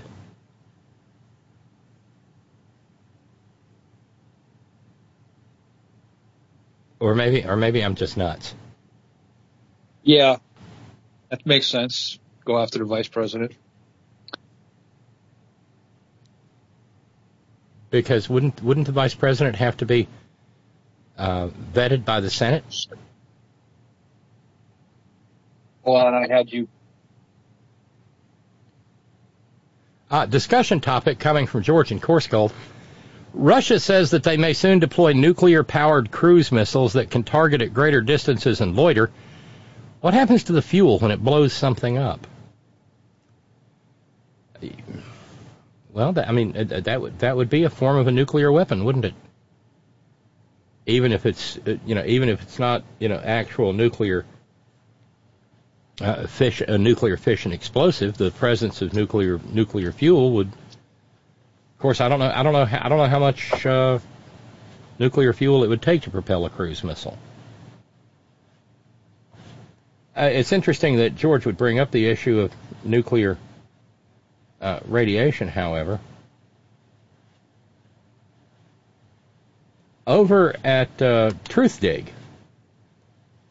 I ran across a fascinating article, and it's about, I read news stories about West Virginia. But while it's a West Virginia story, it's actually more of if there is fracking where you are, this is a you story. And this takes place up in Marion County, this story does. Marion County, the county seat is Fairmont. It's about, 30 miles south of Morgantown, wherein resides my once wonderful university, Harvard-on-the-Mon, which is presently up on blocks in E. Gordon Gee's yard and being parted out. And writing at Truthdig, Justin Noble describes the scene. He said, it's around 4 p.m. one fine summer afternoon on a West Virginia hilltop when Dr. Uri Gorby, a former Department of Energy scientist, gets the first clicks on his Geiger counter. He's wearing a full-body plastic protective suit and using the device to survey a span of odd brownish dirt near the dilapidated main building of Fairmont Brine Processing. No, this is not a cheese-making operation like up in Wisconsin. A fracking waste treatment plant that ceased operations in 2017. These are the highest readings I've ever seen, he shouts. You want to come over here? And so Justin Noble describes, I follow Ohio organizer Jill Hunkler past a graffiti-covered security shack and a vaguely satanic-looking circle of busted-up furniture to find the 62-year-old scientist wearing a look of deep concern. The clicking, hauntingly familiar from Hollywood depictions of Chernobyl and post-apocalyptic scenarios, continues to quicken as Gorby walks toward the flame-scarred husk of the frack waste processing building. Bending over the odd brownish dirt, the clicks become furious beeps like a smoke alarm gone haywire, before merging into a high-pitched wail, a sound reminiscent of an emergency room patient flatlining.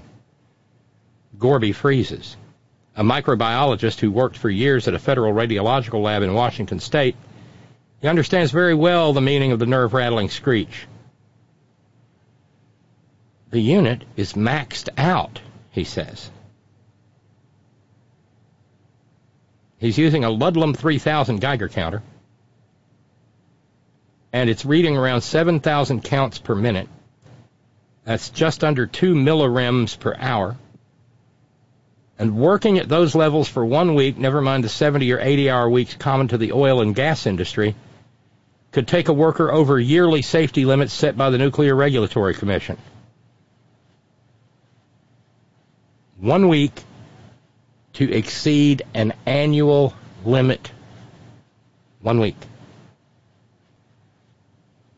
And so there's toxic dirt, there's toxic brine, and, well, the fact that there's empty beer cans all over the place suggests that the local teenagers show up there to party. And a former oil field worker points to a soiled mattress on the site and says to Justin Noble, kids are screwing there. And there are, in fact, condoms, used condoms, all over the grounds. Radioactive water, heavy metals. A pond of radioactive water contained by a grimy white liner stained orange from the metals in the brine. Near it, in the unloading area, we find a crumpled bathing suit. My God, says Hunkler, did they go swimming?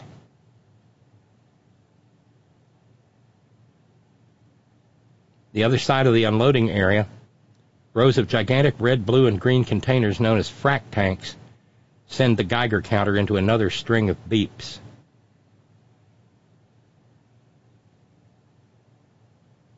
Open dumpsters filled with bags of trash, metal scraps, and wet heaps of yellowish-white goop that resembles oatmeal. I hope you didn't touch that, says Gorby, of the stuff. Highly radioactive. But hey, it's West Virginia, y'all. And we're cool with that. God, this sounds like a scene straight out of Toxic Avenger. Yeah, but I mean, it's cool, though, you know, because as Joe Manchin famously says, West Virginia is open for business. But the problem is, like I said, it's not just West Virginia. The dumps like that are all over Ohio and Pennsylvania, too. Because Ohio and Pennsylvania are Wild West, are the Wild West for fracking.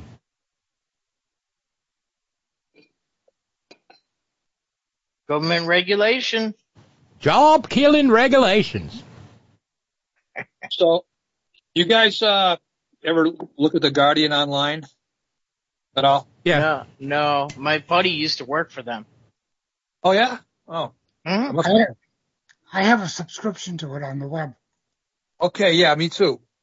And the other day, actually the headline, The Guardian, was about the autumn temperatures being so hot. And they did a graph. I'll just try to describe it to you guys as best I can. So up until like 1980, the graph, the bars were in blue. So in other words, normal, fairly cooler temperatures. Then after 1980, it started getting in the red a little bit here and there, more and more. And then rising up until this year, it's exponentially off the charts, red. Like, okay, these are graph bars going up and down. Okay. So the middle being even and so, this year, 2023, I think it might be just a northern hemisphere. I'm not sure, but, it's like off the charts. I mean, like exponentially shot up between this year and last year. And last year was pretty high. So I'm just saying. And the Amazon's like, they're really concerned about that being, I guess it's a lot worse than they thought. Let's put it that way. Much worse. So. Yeah, Bolsonaro's hatchet job. He did a real good hatchet job on the Amazon. Just a short duration he was in there. Yeah. I just don't get it, man. I mean, I don't get it. I don't know what these people think they're going to have when it's all over. You can have all the money in the world. You can't breathe and you can't drink any water. How good is it? But greed always wins. Speaking of drinking the water, though, the article that I was just citing goes on to mention the fact that runoff from that toxic waste site goes into the Monongahela River. I joke about Harvard on the Mon. The Mon is the Monongahela River. We used to have a good-natured joke in Morgantown asking, why does the Monongahela River flow north? And the answer is Pittsburgh sucks. It's just part of the old rivalry. I love Pittsburgh. Yeah. I'd love to get there more often. God, there's a Polish deli down in the Strip District. Homemade pierogies. They make their own kielbasa. I mean, several different types. It's amazing. No, it's got I don't live near there, but it's 50 miles east of me. Worcester, Mass has some. Worcester. I don't know if they're still there, but Worcester. They've got some. They got a few good Polish delis there. A few of them actually. We got a couple here around here, but they make homemade haluskis. Cabbage rolls. Oh, the tomato sauce that goes on it. But anyway, I'm turning this into food porn. Yeah. No, so this frack wastewater drains into the Monongahela River. The Monongahela River flows north, joins the Allegheny, and forms the Ohio. And along the way, that Monongahela River water is, guess what? The drinking water source for God alone knows how many people. Yeah. Ain't that just awesome? Not too many rivers in this country that are pretty safe for drinking water. I mean, even the Mississippi River, down south, I was seeing it. They use that for drinking water, apparently. I guess quite a few places down there. But well, where I grew up in Alabama, we did not use the Tennessee River. We used Cypress Creek, which drains. What are you going to do? Which drains, yeah. Unless you got a well or something, you got to work with what you got. You got to, Well, we know we can clean this up. Chicago did a great job of cleaning up the Chicago River. Well, and a generation after it caught fire, they did a pretty good job of cleaning up the Cuyahoga in Cleveland. The problem, though, is it can be done. That wasn't necessarily radioactive waste. Well, there's that. This what's is. What's the half-life? I don't know. But by the way, the person who wrote this article has been at equally dodgy sites in like Denver, Julesburg,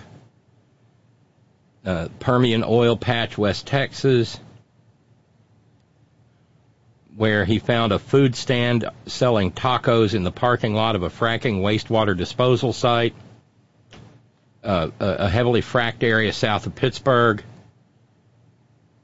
There, a towering landfill of oil field waste looms over a county fairground. But that one in Marion County, West Virginia, is the worst the author has ever seen. And the funny thing is, and we learned this to our horror and detriment. Anybody who ever saw the documentary Gasland saw the footage of the person turning on the tap water and lighting it. Yep, I remember that. And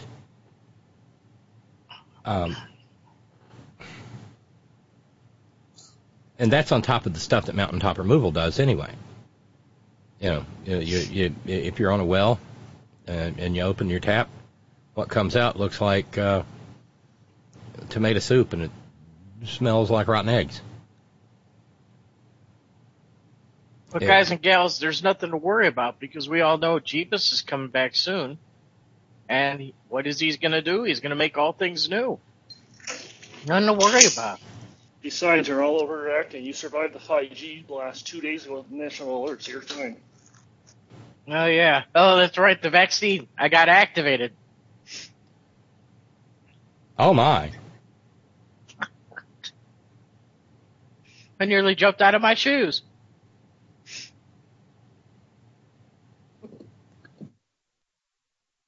Have you started getting messages from Bill Gates through the liquid barcodes? Yeah, when I close my eyes, all I can see is a blue screen. Oh, dear. Well, at least that obnoxious hourglass is gone, right? I get you beat, Chris. The Nigerian the paperclip haunts me. He haunts my dreams. Paperclip haunts you. Well, my messages from the Nigerian prince have tripled since that day.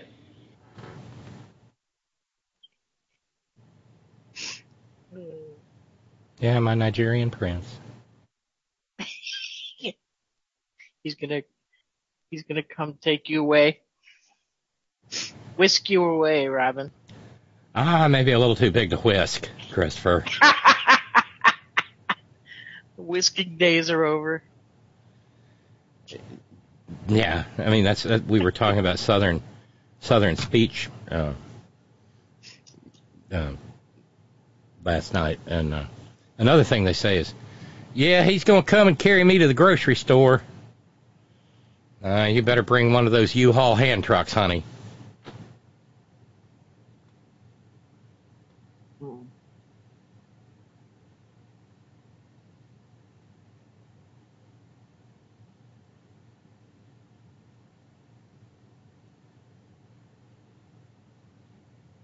Definitely quiet tonight.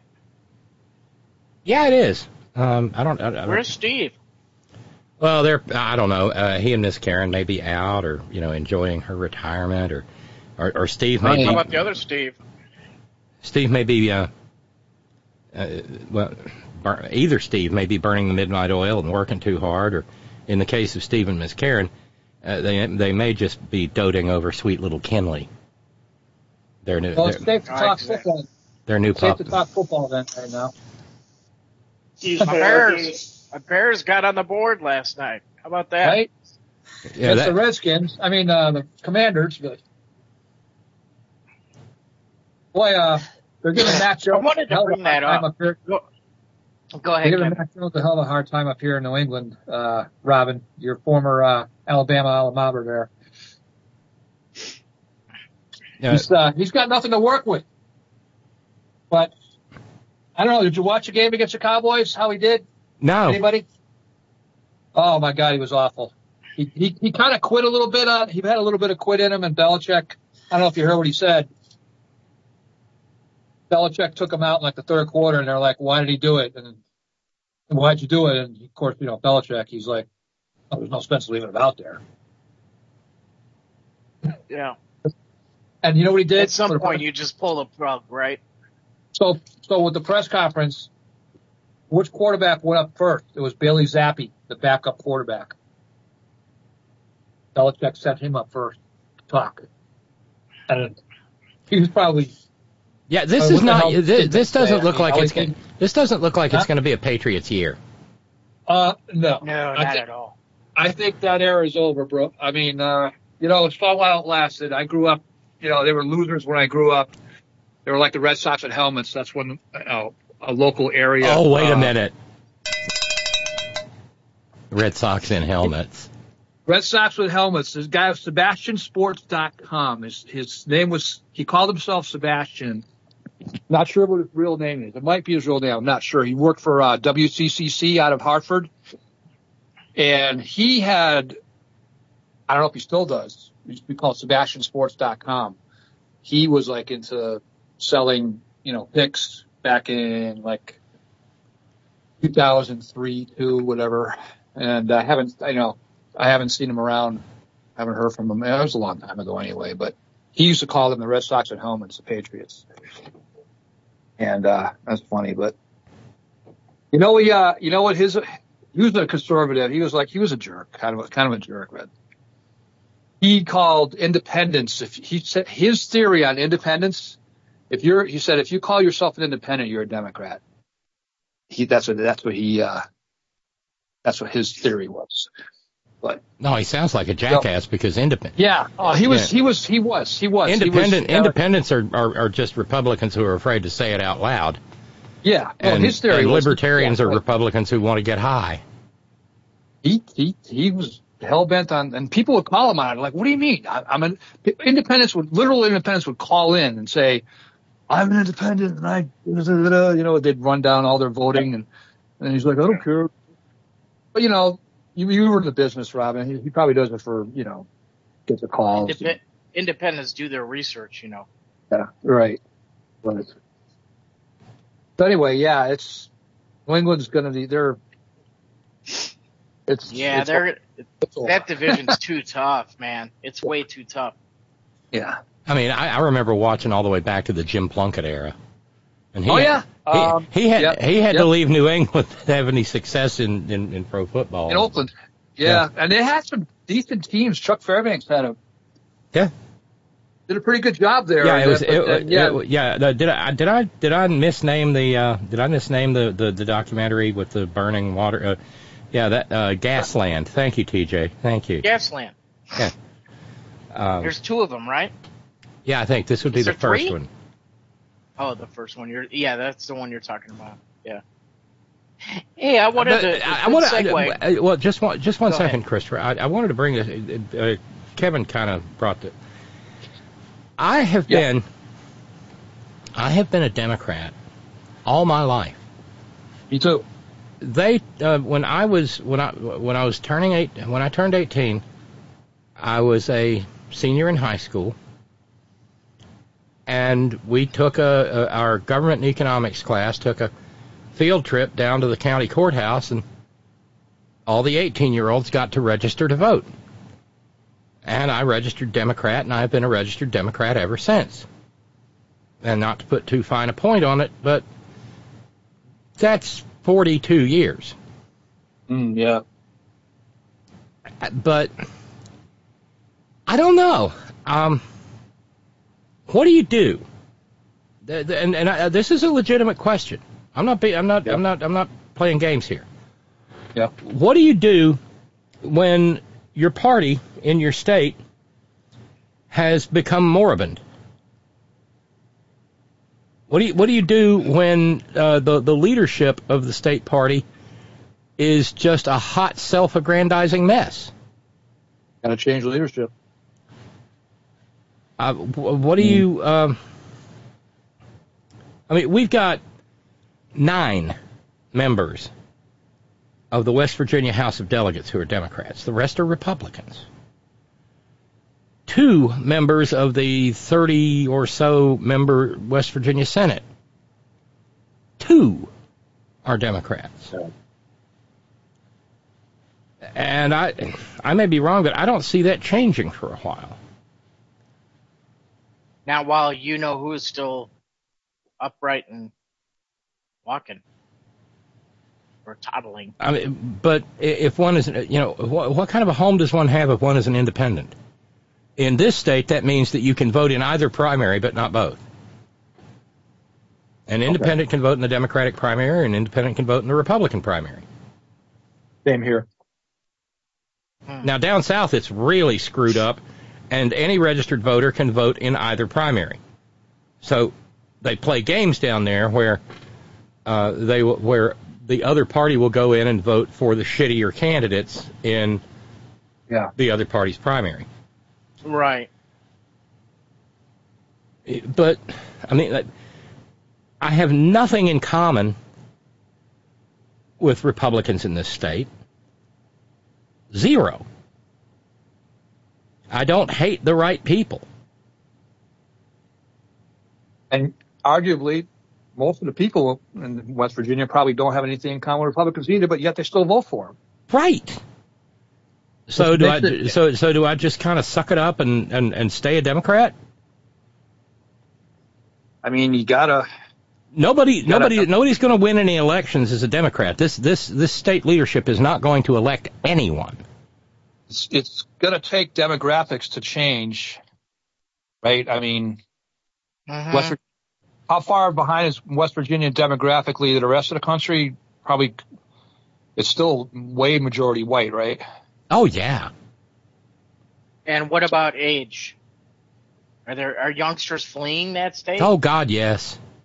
See, that's the problem. And with what they did to probably going to a place like Georgia, which is turning purple. It's purple. I mean, but the thing with Georgia is Georgia is purple because of Atlanta. Right. Well, yeah, definitely. Maybe to a certain extent Savannah. Yeah, Savannah. But remember, Rome is in Marginal Trailer Queens district. Alabama's going to have a new voting map. They will have a second majority black district. They finally get that straightened out. That just happened. That just happened in the last couple of days. A 3-judge panel hired a cartographer and various experts. They drew up 3 different maps, and this comes close to what the Supreme Court said to do, but it's not all the way there. But that district is likely to elect a black member to Congress, so that there are 2 districts that will send people of color to the Congress instead of a godforsaken, pasty-faced, doughy maggot. Well, look at the razor-thin line in the House, right? Yeah, that's every member matters, and that map will be in effect in 2024. That's good. Hey, going back to the, Yeah, you wanted to segue. Go ahead, Christopher. Yeah, you missaid Redskins, right? No, no, it's Kevin. We had a little talk about this with my Bears group, right? And it's like, and a member of our group said the same thing, and I corrected him, and he said, well, can I say Redskins? Is that still wrong? And it's like, well, yeah, but now here's the thing. If you're talking about history and you're talking about the Hogs and you're talking about John Riggins and you're talking about all those folks, is it fair to call them the Redskins? Maybe the right term would be the team formerly known as the Redskins. You know what? There's an odd there's an odd overlap here, because in a way it's a dead name. And that's an ongoing conversation, but generally speaking, when someone has transitioned, you still refer to that person by their current name, even from their before time. Oh, so you say John Riggins, the old commander? Yeah. John Really? John Riggins, who punishing runner, always running up the middle for the Commanders. Yes. That's what you say. Yeah. Ah. Okay. Now the other thing is, I said, well, if anyone who knows anything about Handmaid's Tale knows damn sure well what Commander is. Yep. Yeah, I didn't think about that. That's creepy. Did they jump it from the fire, out of the pot into the fire by changing the name from the Redskins to the Commanders?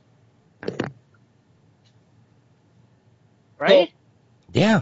The name Commanders, is that like a local Maryland thing? I don't really... Commander-in-Chief. Oh, okay, yeah. Got it. Because, they couldn't do the Washington presidents, and they couldn't do the Washington Congress.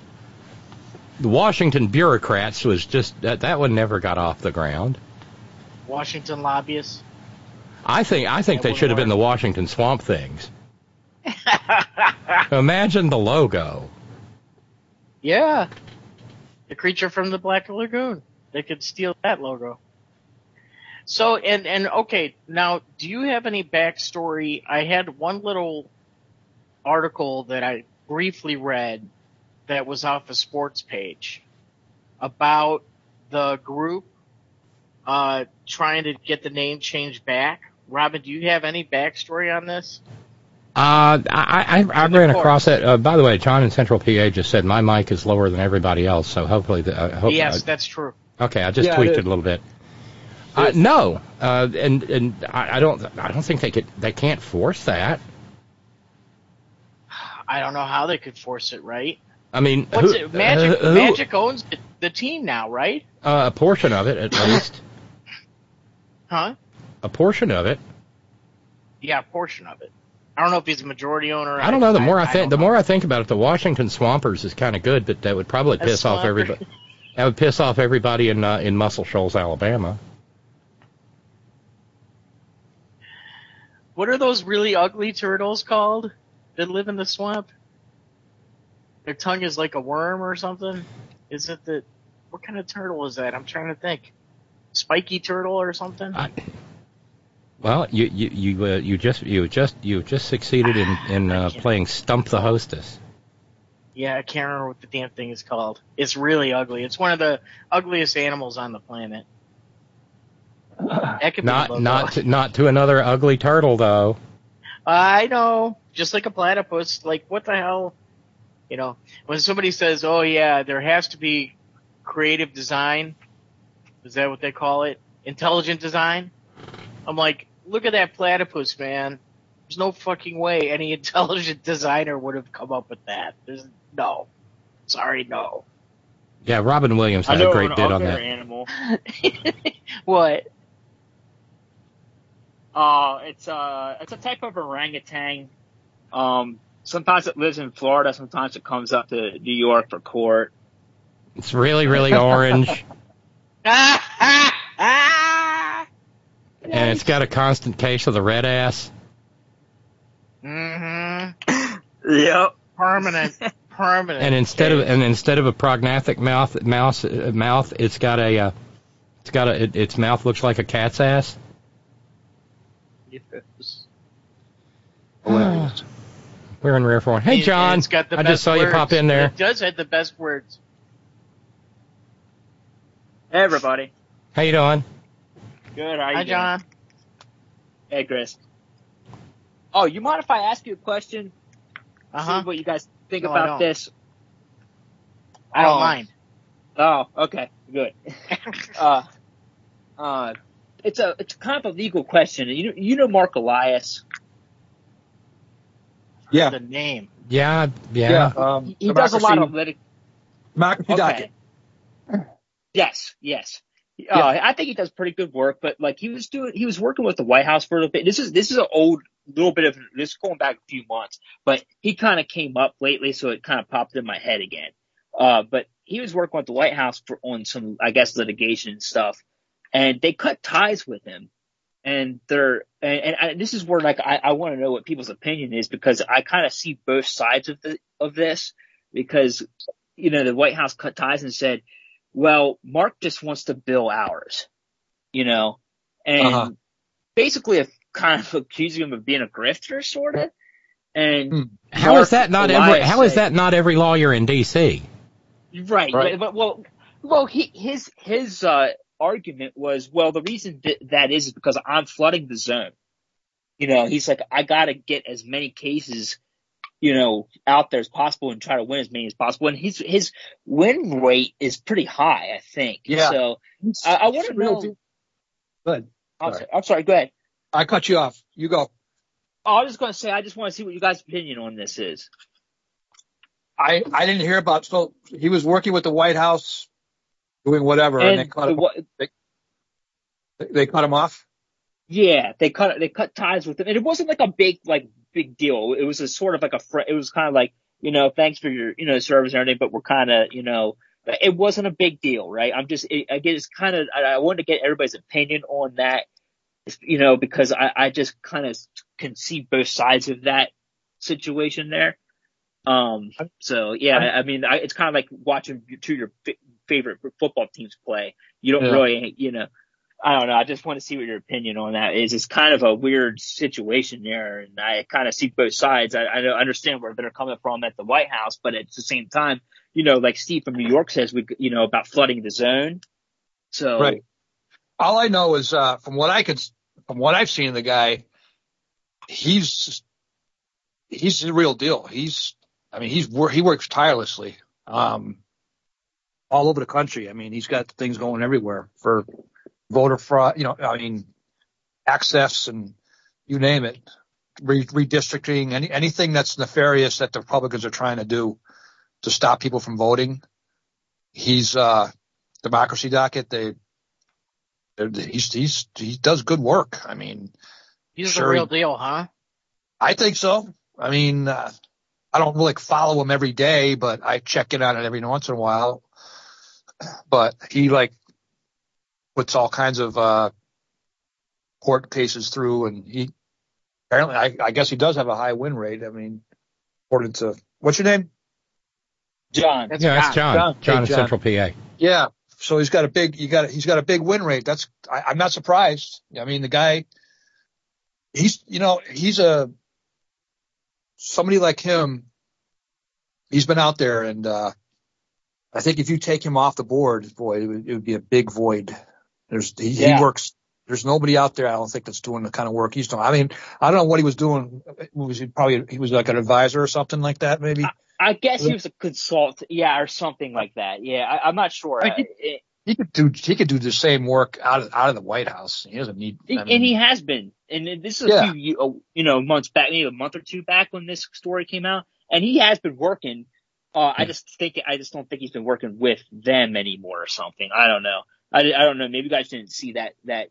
But he came up recently again, because again, another win of his, whatever. And I just kind of remembered that looking back at it, and I thought, yeah, that's an interesting, argument on both sides, But I support both sides. I'm sure both sides, I'm sure they had their reasons for it. I bet money, I budget. If I don't want the Republicans to get on them about the budget or something. Yeah. Well, John, you're not wrong to have your antenna up, because we've seen lots and lots of Democratic operative grifters roll through that city, and Robbie Mook, first and foremost amongst them, right?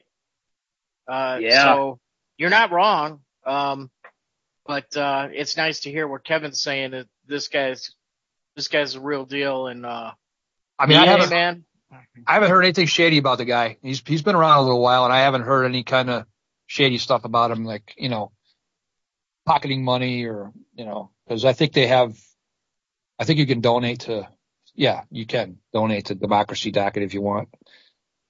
And I haven't heard anything like him, taking money or anything like that.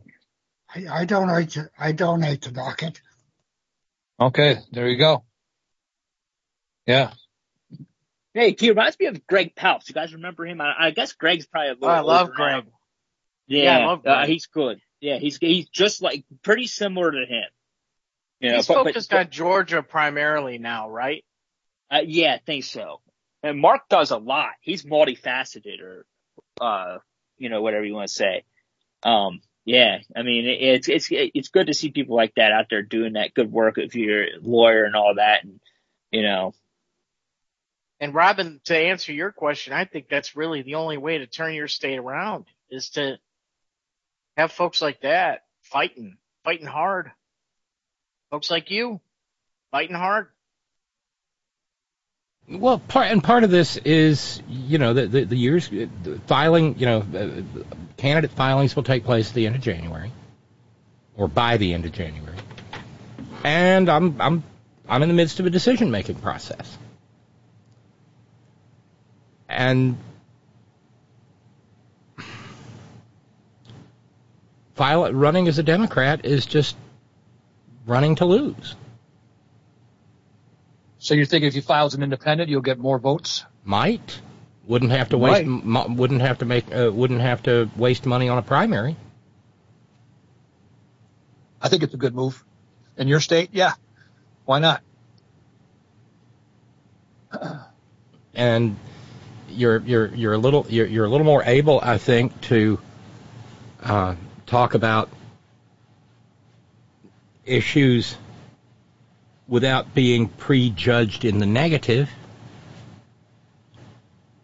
because frankly, and it's so disheartening, y'all. Yeah. This wasn't like some pale sky blue state. This state was navy blue. Yeah. Dark, midnight blue. Mm-hmm. Until Joe Manchin got his paws on it. Whoa, you really think it traces back to him? I know it does. I mean, association is not causation, but in this case, it looks like causation. In 1968, Did West Virginia go for Gore or no? No, in 1968, the Manchin family teamed up with Arch Moore, the crookedest man ever to be the governor of the state of West Virginia. When he died, they had to screw him into the dirt. And formed Democrats for Moore.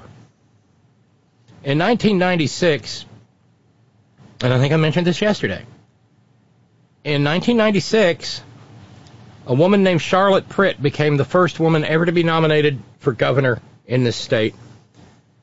And she got there by beating Joe Manchin in the primary. And he went on a sleaze campaign, and just as in 1968, he was the motive force behind something called Democrats for Underwood.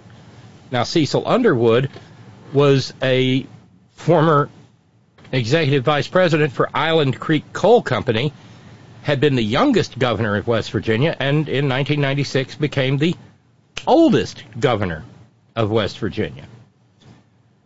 And was such a drunk that there would be official functions, and they would prop him up in the corner of the room like the corpse at an Irish wake.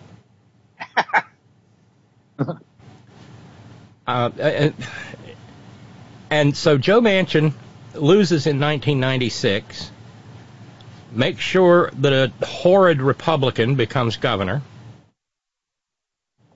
and when Joe Manchin became governor of this state, what we call the statewide elective offices are in our Constitution is the Board of Public Works, and that's the governor, the Secretary of State, the Treasurer, and the Auditor. And we held all those offices, and every member of our congressional delegation was a Democrat. The legislature was Democrat, both houses. Democrats held the Supreme Court of Appeals of West Virginia. And in the short span of 20 years, every last bit of that is gone. And the only thing you can point to is what Joe Manchin did to the Democratic Party by turning it into his own cult of personality.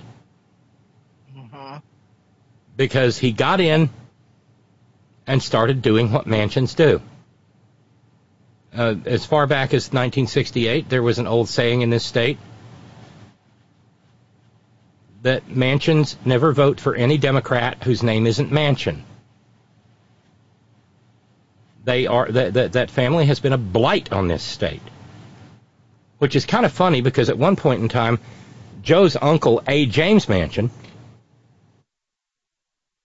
was Secretary of State, and he put out a poster of himself wearing a white suit and standing on an open dump up some holler somewhere, and he was noted for his oratory, and he said, "Let us purge our proud peaks of these jumbled jungles of junkery."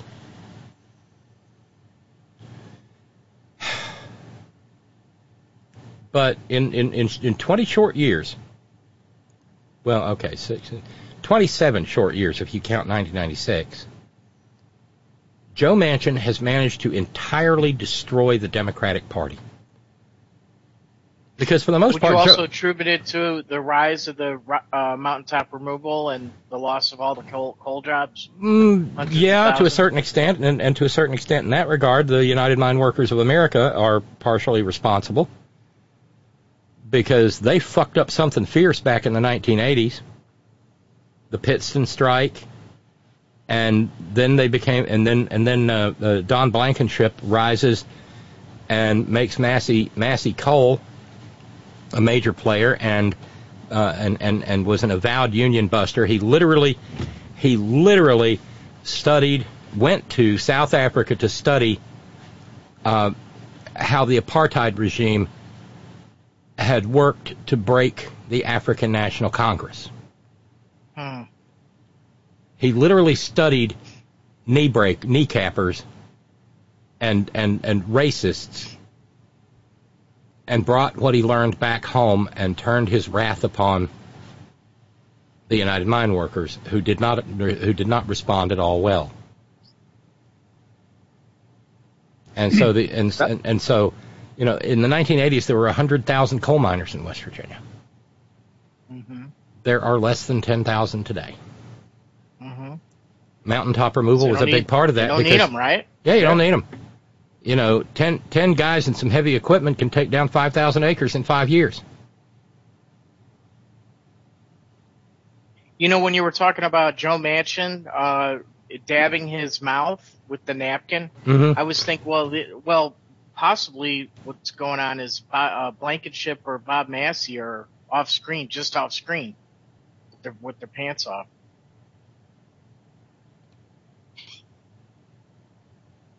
No cowbell for that? Yes. Okay. Oh, by the way, Suman gave me a cowbell for it's really, really orange and has a terminal case of the red ass. So thank you, Suman. That was funny, Chris. And Kevin, thank you. Thank you for jumping in and keeping us from being a goose egg this evening. That means we are down to $6.55. $6.55 to come up even. That would be $55 and we're done for Wednesday, which is awesome.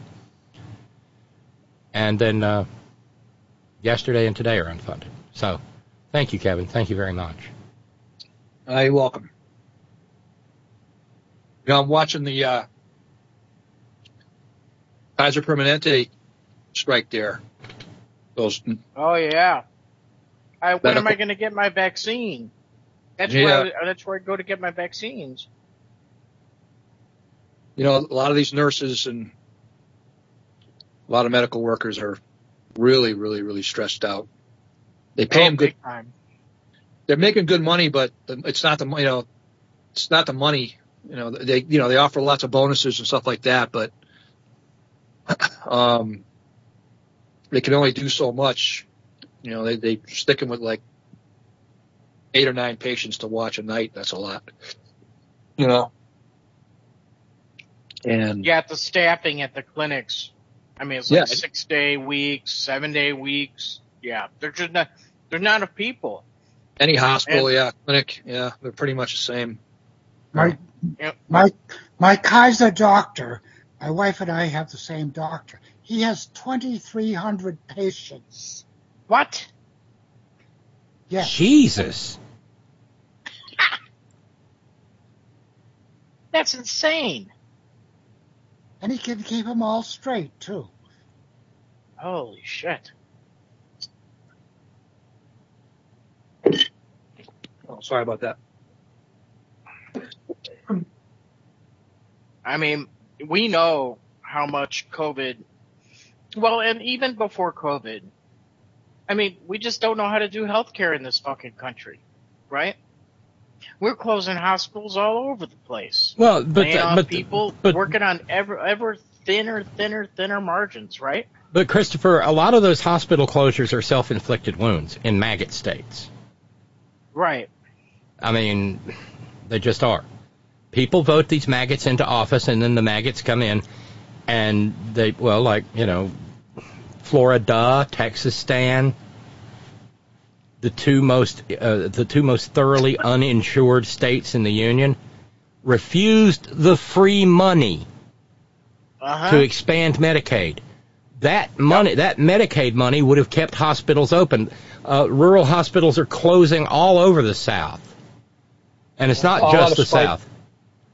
With our most puissant, dread sovereign, supreme Catholic majesties ruling in Dobbs, a maggot state like Idaho, one rural hospital just lost their maternity department. And remember, they were saving the fetuses, right? Uh-huh. Well, the maternity department just closed. Maternity departments in Texas are under threat because the laws there are so draconian and so utterly and absolutely vicious that maternity's a four-letter word in that state. Yeah. Yeah, but the doctors don't know if they can treat their patients without going up the river. That's crazy. And they're taking pregnant women in crisis and telling them, well, you know, your baby's dying, but it ain't dead. Right. So you need to go sit in your pickup truck until you're at death's door and the baby is dead. Yep. So yeah, go you're not quite septic enough. Yeah, so go wait for your baby to die inside of you. Because we love Jesus. And we love fetuses. And so if you're a healthcare worker in those states or a doctor, why the fuck would you stick around for that? Right. One of the specialists, you know, because specialties have subspecialties. One of the specialists in crisis pregnancies or high risk pregnancies in Louisiana just left, and that doctor was the only doctor that did that. Bye. Doctors are leaving Idaho. Nurses, everybody. Yeah. And you know, it's that part of it, and I'm not disagreeing with you, Christopher. But that part of it is a matter of choice. It's not because our healthcare system is fucked up. Our healthcare system is fucked up, but they fucked it up worse. And, well, consider all the trans medical bans going on, you know, telling trans kids to just suffer. That too. Just suffer. Just try to hang on. Well, you know, don't try to hang on.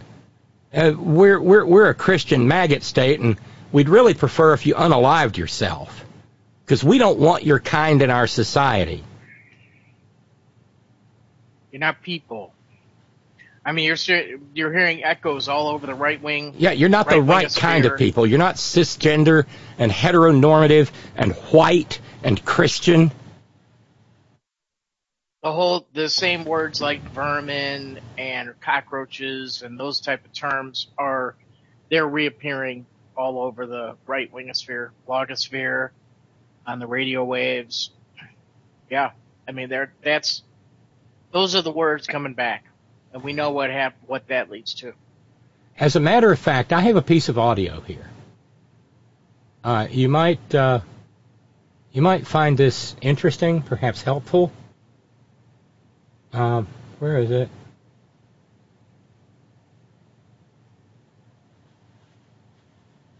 I have had. Well, and just to, usually we like to think that Gen Z and Gen Alpha are going to be better. But Burlington, Massachusetts, Kevin. Burlington, Mass. Yeah. Marshall Simons Middle School. Yeah. Students there rioted and destroyed Pride event decorations while screaming, "USA are my pronouns."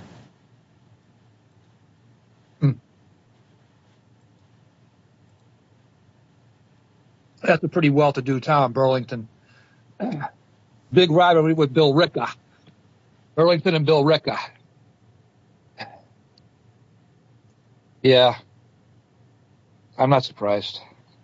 I had this. What I have here is a little girl speaking to like a county government or something.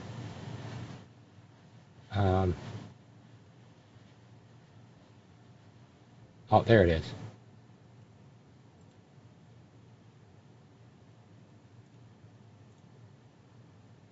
Hold on.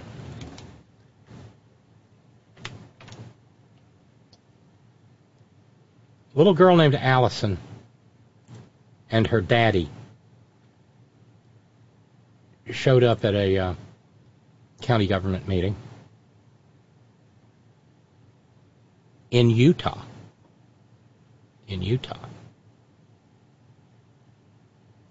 And her daddy spoke first, standing there at the podium at the school board. He had his arms wrapped around his daughter, protecting her. And this is what was said. And granted, I'm more sensitive to these kinds of things. But I wept because these kinds of remarks are being made all over the United States by children just begging to be allowed to live.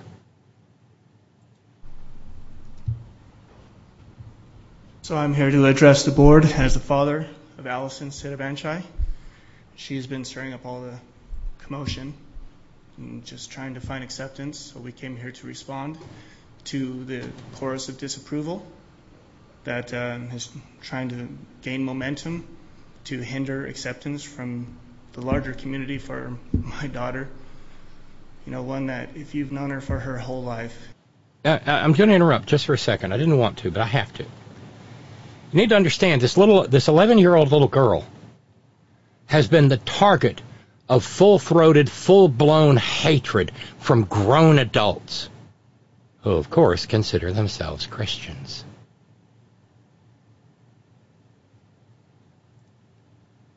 I'm going to try not to interrupt this time. Community for my daughter. One that if you've known her for her whole life, you'd know this is exactly who she's always been. It's never been any different. And she doesn't have any charges of predation, of trying to circumvent privacy. There's no problem. So when she goes to use the bathroom, her friends that are girls say, "Well, I don't understand why you're using that other bathroom. You should just be using the bathroom with us." And we see patterns where the girls that typically have issues with her using the bathroom are the ones that have parents that have issues with her using the bathroom. So she's just a child, the same as everybody else. She's not looking to hurt anybody else's children. And if they spent time with her, they would know her humanity. And they would just see, yes, you're just a normal, natural person too.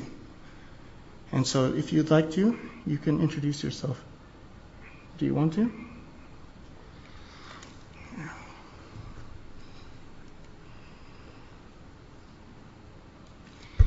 Hi, I'm Allison And I wrote this in my free time. Hello, fathers, daughters, mothers, and everybody else who came here today with fear, anger, and confusion. Free feelings that hurt inside badly. I came here not to fight, but to make peace. How am I going to do that? Well, I'm going to tell a story. An autobiography, if you may. Well, as far back as I can remember, I always chose dresses, makeup, wigs, and dolls. My first Halloween costume that I chose to do was a zombie vampire bride. So weird, right? Who thinks of that? Well, I did. I remember the first dress I wore was a pretty white gown. When I wore it, it felt special. Not like anything else. It was the best feeling. It felt like magic. When my loving mom first curled my hair and I looked in the mirror, I wanted to cry. Because I saw not the person I was supposed to be, but the person I am.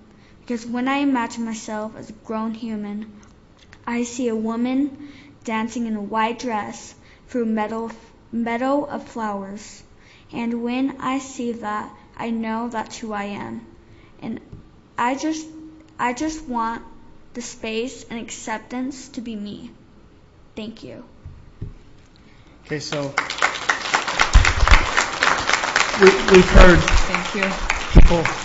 we've heard people talk about abuses and what that is. I mean, she's experienced that pretty much every day where she comes home and she has to ask me, Dad, how come it has to be this way? Is this not right? Is this, every day she has to defend herself. She has to stick up for herself. They talk about courage. This is what courage looks like. They talk about abuse. Well, she's sitting here listening to these words where she's not accepted as who she is. They want to say that she's something that she is not. And when she told me, Dad, this is who I am, and I've seen her whole life, I wasn't shocked. I wasn't surprised. I was like, yes, that makes sense. That makes perfect sense. That's who you are. That's who you've always been. When she was little, I bought her cars and all of the stuff that you think that you were supposed to buy them. But as soon as she can choose, she pointed that way. And that's just what it was. And there was no confusion. There was no evilness behind it. There was nothing unnatural about it. It was just the child wanting to be a child. It has nothing to do with politics. It has nothing to do with being woke. It has nothing to do with any of this weird stuff.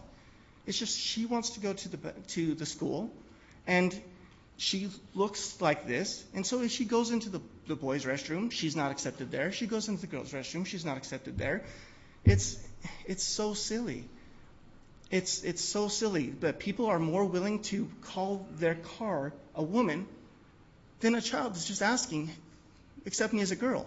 It's just so crazy to me.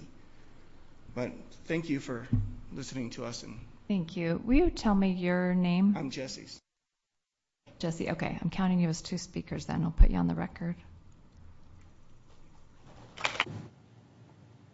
What do y'all think of that? That was good. He laid it out. I think the father did a really, really good job of saying how he bought the cars and all the stuff that he thought he should have bought, and how his daughter is just a normal person, and there's nothing weird about it. There's nothing, like you said, there's nothing nefarious or devilish or rumor. Yeah, it's just, it happens. It's just, I got a customer that has a trans daughter, and not going through, Amber's a lot more receptive, but still having, even in that town, still having some issues with things. I think he laid it out pretty plain and simple, and she backed it up with her true self story. I think it's pretty plain. I was kind of holding my breath there. The ultra-religious people, they're just going to totally discount that, right? I thought I was holding my breath there. I was waiting for people in the room to start yelling at her or something. I'm like, right. Oh my! If they start yelling at this kid, you're going to hell. Yeah, but at least that didn't happen. Thank God. Right. No, that was really good, Robyn. Thanks for playing it. Really. Yes. Well, I had a note from Steve in New York earlier. And he said, because I've gotten to the point where I'm kind of self-conscious about raising these issues because of some of the things that members of this community have said to me. That I talk about it too much. And how it made some of them feel all icky and gross. But Steve in New York said, you have taught a middle-aged gay man to pay a hell of a lot more attention to these issues. And what I'm learning from this, Steve said, is that y'all are the canary in the coal mine right now. But if anyone, even if they're cis and white and straight, if anyone thinks that they're not coming for all of us,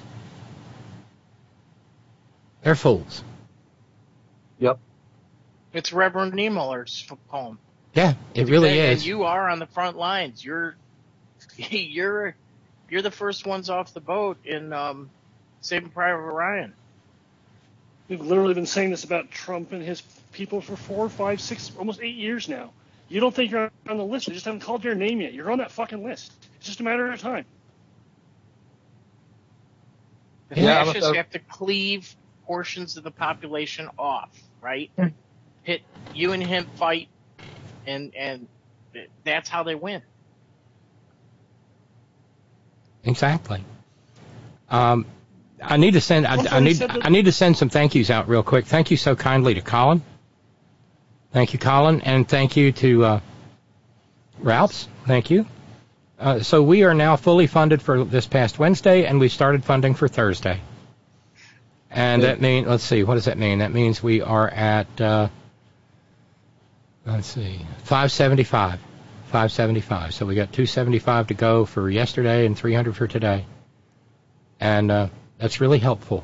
Thank you all. And another half hour or so, we might actually get Thursday funded. Wouldn't that be wild? Note coming in from my sister Cynthia, one of my heroes. I heard about this little girl, and I'm so disgusted by the fucking filthy Republicans. I'm sorry. I hate them. They hate this beautiful young girl because she's trans and for no other fucking reason.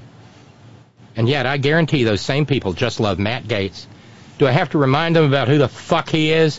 And Jim Jordan. Oh, and I'm sure his middle name is Jesus, too, just like Trump. Fucking filthy asshole pigs. Nice. And by the way, her story, Cynthia's heard about it. I've heard about it.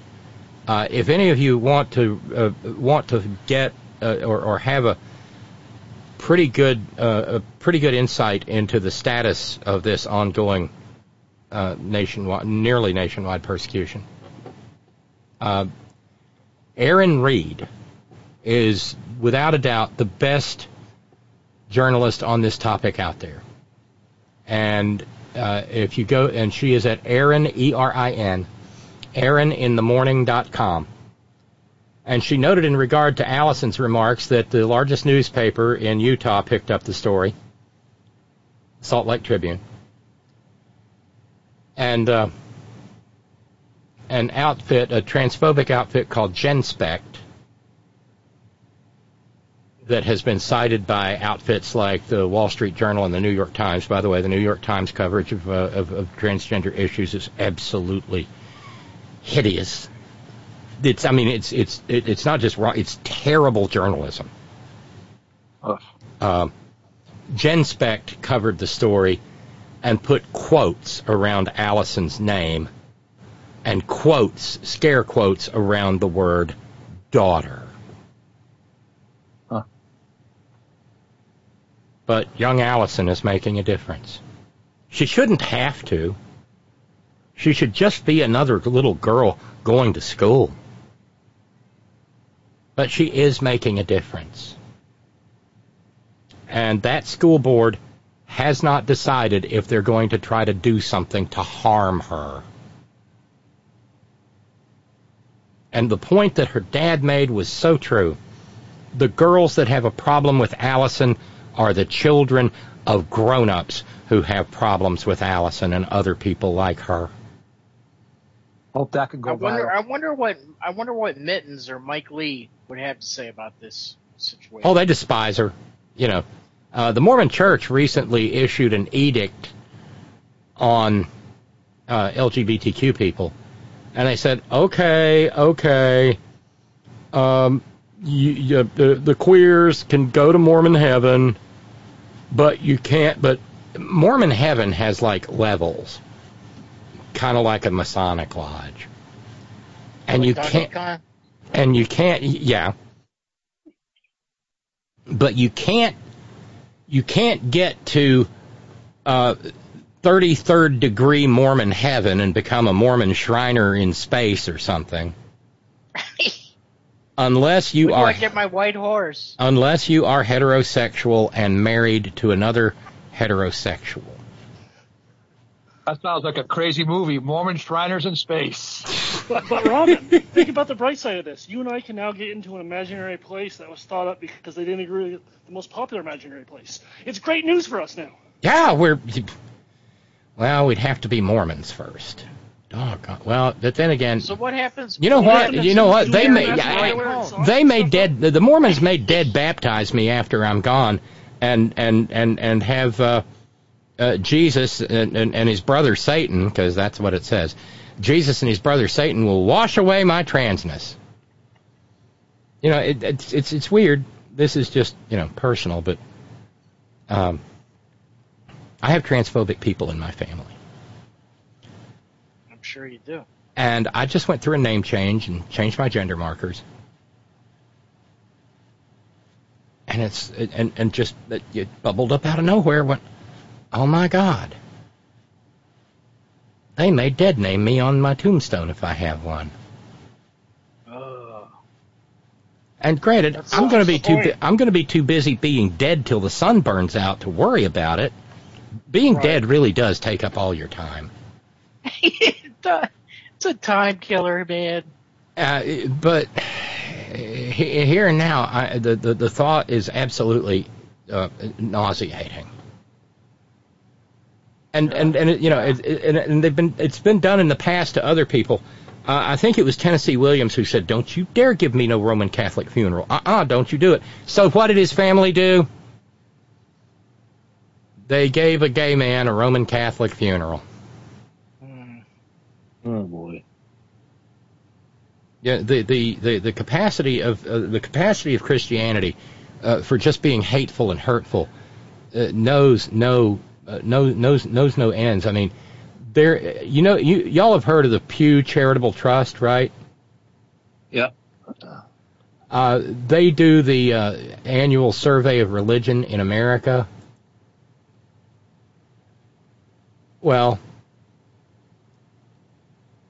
they surveyed the Christians again,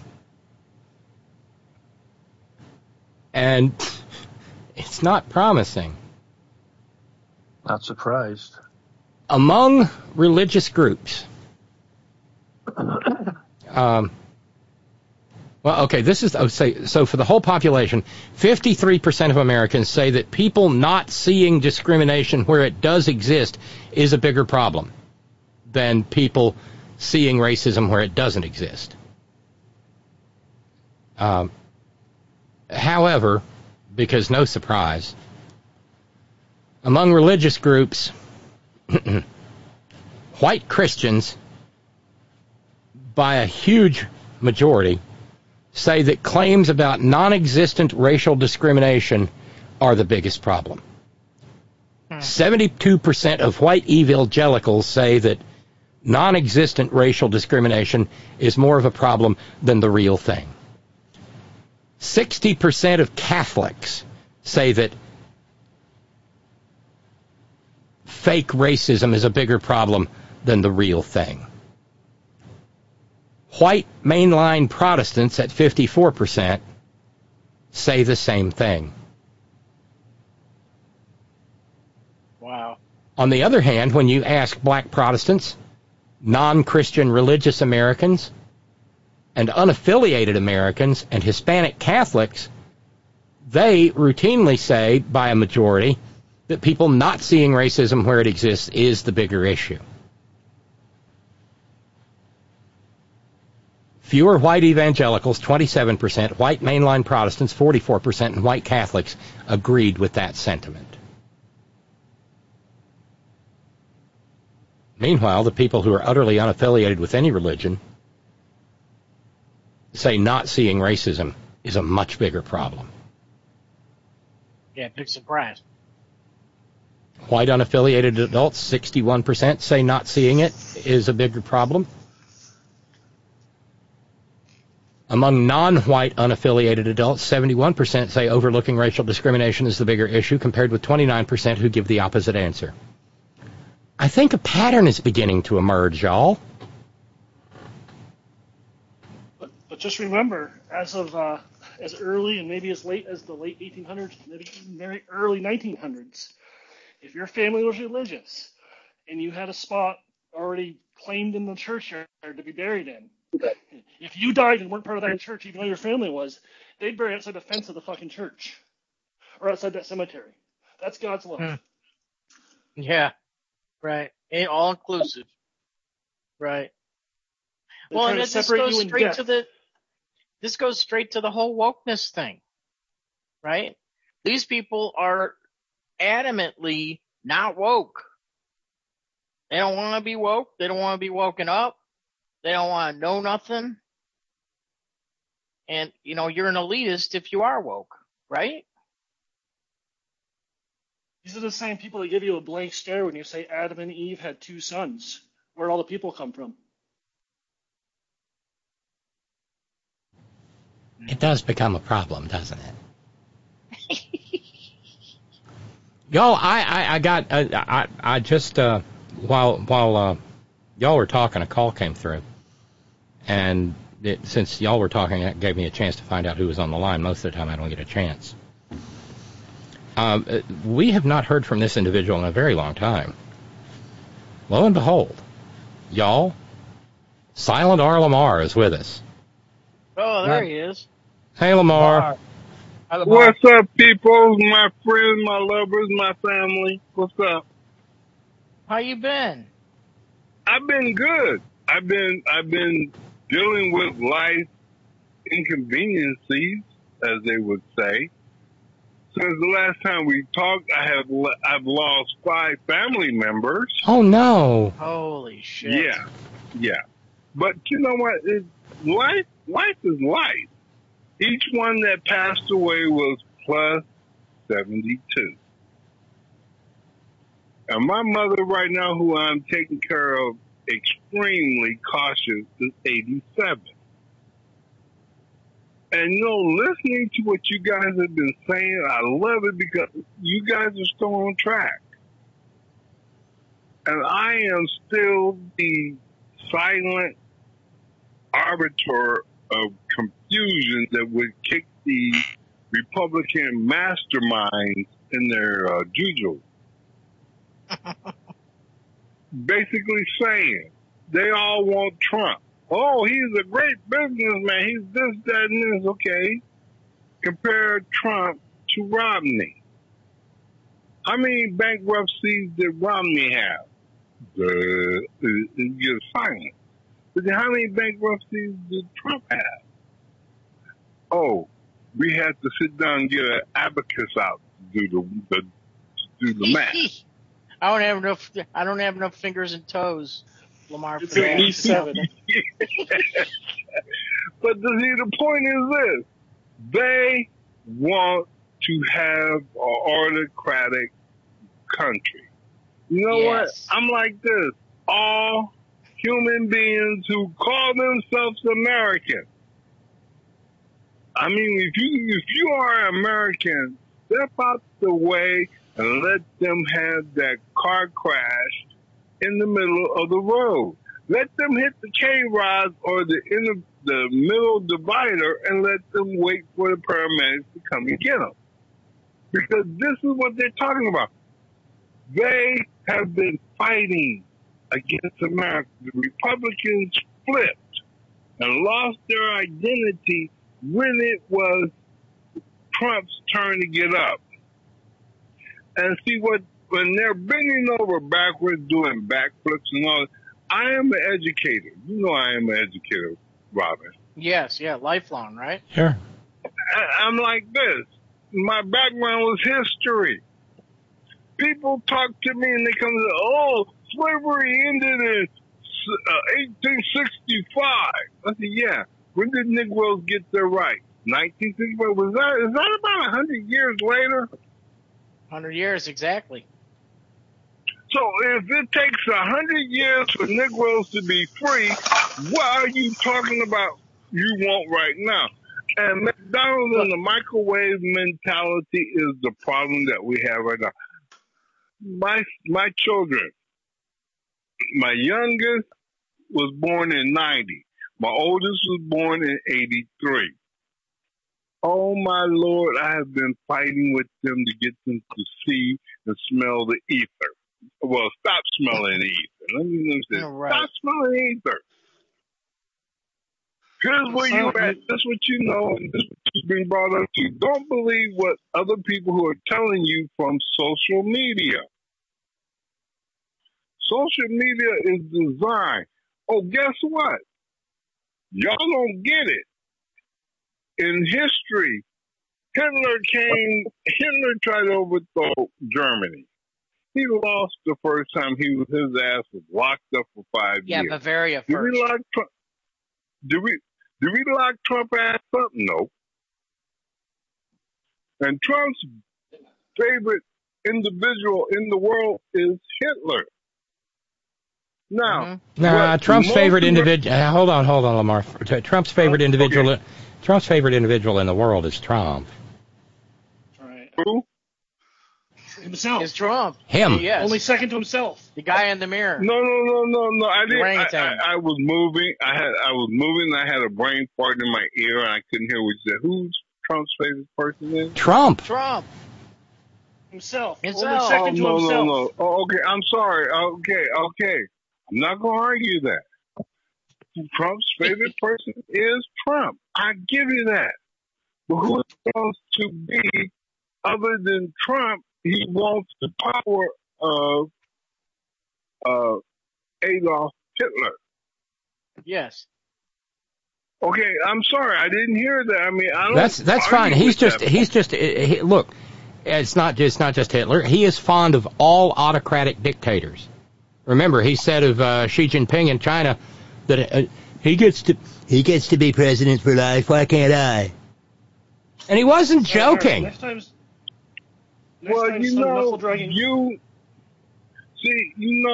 by me being, let me state this point. If you cannot tell it from my verbiage and how my cadence come across, I am a black man. Unfortunately for most white people, I was born in 1958. I remember and I know when the Democratic Party retained the Negro vote, which was Republican. I still have Republican features that I go for, but the Republican Party of today, Jesus Christ, I would never go that route. I'd be swinging and waving my hands. I don't need a lifeboat. I want a car. I need a boat. Get my ass off this water. Because they're circling the drain and they don't even understand that they're circling the drain. And then I give them the Republican Party. Okay, I'm rambling. Let me slow down. The Republican Party has a problem because of Nelson Rockefeller, Nixon, and their beloved saint, Ronald Reagan, because they put into practice stuff that was early. Y'all can hate me for this. The first president I was able to vote for was Ronald Reagan. And I'm going to tell you this. I voted for Ronald Reagan because he was the president of the what? Actors Guild. He was was a a union president, union man. right? Yeah. He was a union man, and I thought he would protect everybody So in the union. I am a teacher. So Lamar, you didn't vote for a president until you were in your 20s? Dude, I was born in 58. Right. Do the math. I just did. You were you were eligible to vote in 1976. There you go, doo-doos. So did you vote? I graduated from high school. Right? Huh? I graduated from high school 1974-5. My class walked in 76, so I am not good. Right, so Ronald Reagan didn't get the Republican presidential nomination until 1980. Right. And I voted for him because he was a party leader of a labor union. And then I watched what he did as governor to my mother, who was at the time a school teacher. People talking about, oh, the school teachers got to come out of pocket to do all by this. That didn't happen until after Reagan became governor of California. And he set forth the process to dumbing down America, thanks to Nelson Rockefeller. Nelson Rockefeller went on to the floor and said, hey, we're educating our children too well. Uh-huh. Oh, you know why he said that? Because now what they were telling their people was not resonating because the children knew better. So we got to dumb them down. The dumbification of Americans started in 70. Okay, I'm going to be nice. I'm going to use a round up. 1970. If you were born after 1970, you've been dumbed down. You've been seriously dumbed down. And if you graduated after 83, you are critically dumbed down. And if you graduated after 2000 and I just use 2000. If you graduate after 2000, you are extremely clueless. And you're going to spend the rest of your life trying to figure out whom lied to you and what went down and why you living in shambles. I'm going to go all the way back to Nelson Rockefeller. It's real simple. Nelson Rockefeller wanted Nixon's war. Do you know who Nixon's war was? Nobody wants to talk about Nixon's war. Nixon's war was Vietnam. Well, everybody wants to put huh? Well, sure. I'm positive. When Nixon was vice president, Dwight D. Eisenhower, he wanted to go into Vietnam and do the war. Dwight D. Eisenhower said, you know what? I'm pointing toward the door. Get your punk ass out. Then he comes, when Kennedy wins it, he comes up with the Bay of Piglets. They told him, get out of here. We ain't talking about it. We ain't doing this. Johnson was a questionable individual. And when Johnson got in, and he became president, Nixon pushed through his connections. Hey, let's do this Vietnam War. He got Johnson to the point where Johnson said, okay, we're going to Vietnam. And you see, everybody talks about Vietnam.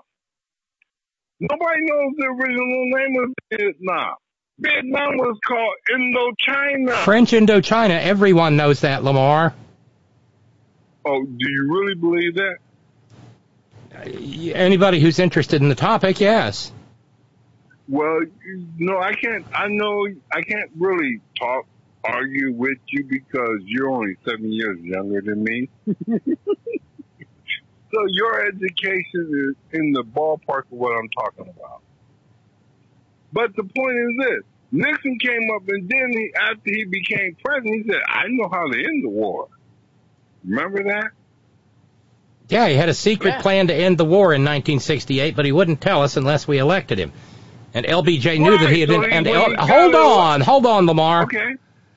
And LBJ knew that he had been sabotaging the peace talks, the Paris peace talks with the North Vietnamese, and he said, "I know it. He did it, and I can't do a damn thing about it." And he got away with it. The tape of him talking to Dirksen. But I gotta. Yeah, that's absolutely right. That's where he says it, Christopher, in that conversation with Everett Dirksen. Yeah. But we're at the end of the program, Lamar. It's nice to hear from you. I'm glad you're okay. I'm sorry for your losses. So very sorry. Well, you know what? And I hope you take care of yourself. And we'll talk again soon. And by the way, the front porch will continue as the back porch. After the program closes.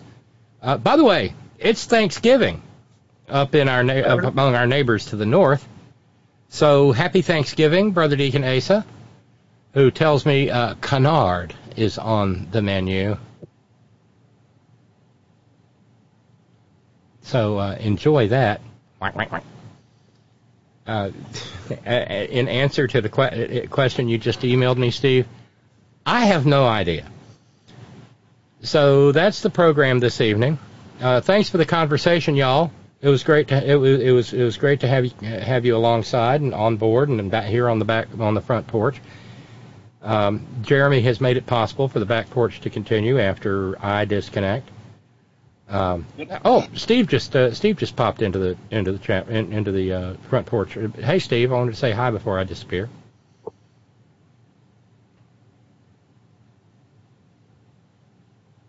Is Steve looking for his mute button? Steve, you're on mute.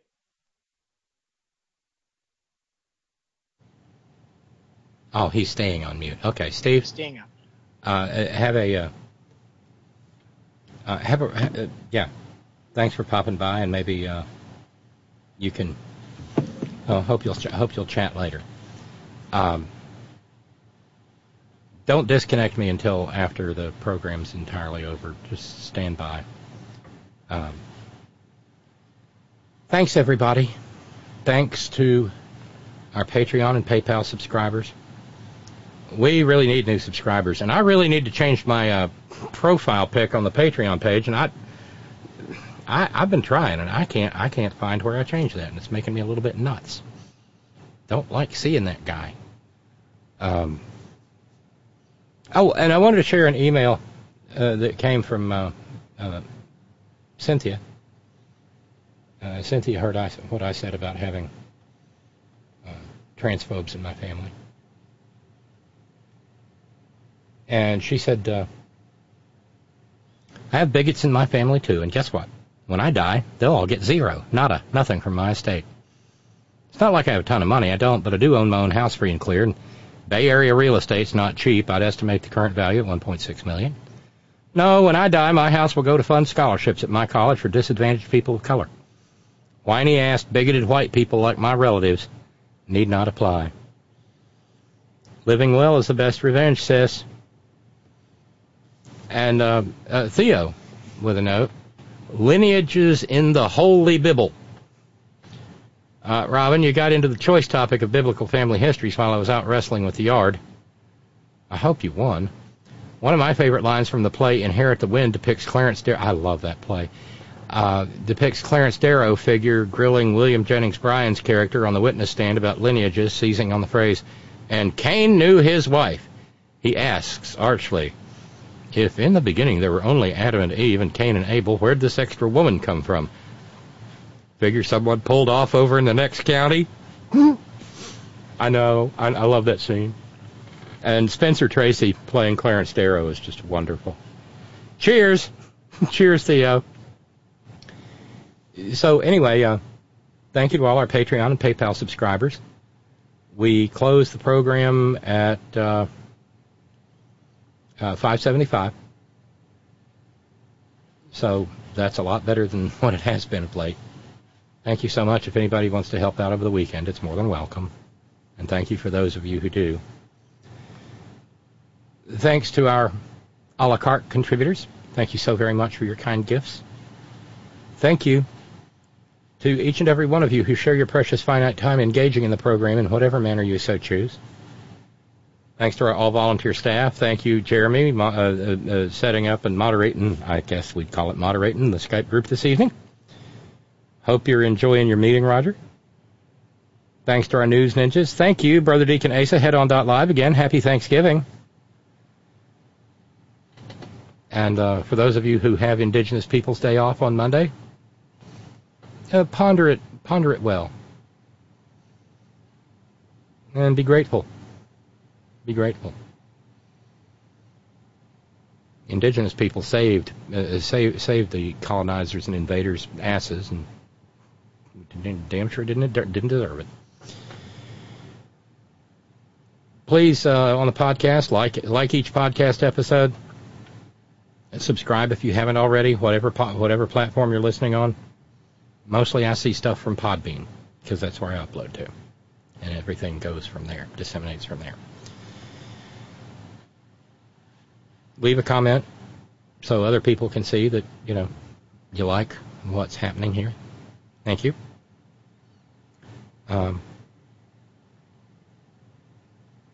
Thank you, John Fox in Australia. Thank you, Ben Birch, whiterosesociety.org. Thanks to the hardest working, bravest people I know, the folks at Coal River Mountain Watch, CRMW.net.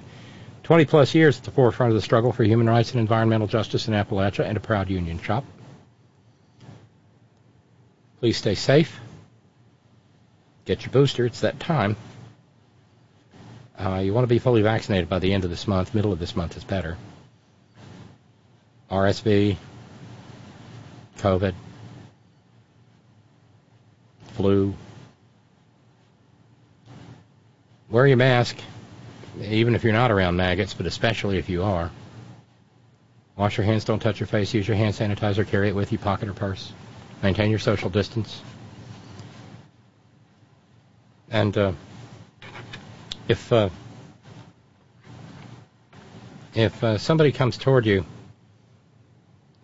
babbling about how we don't need no debate for the speaker on Fox. They're not necessarily wrong, but they're still maggots, so avoid them like the plague, because they are. And always, always, always, Gina, it's all for you. Love you, Wayne. Have a great weekend, everybody. Later.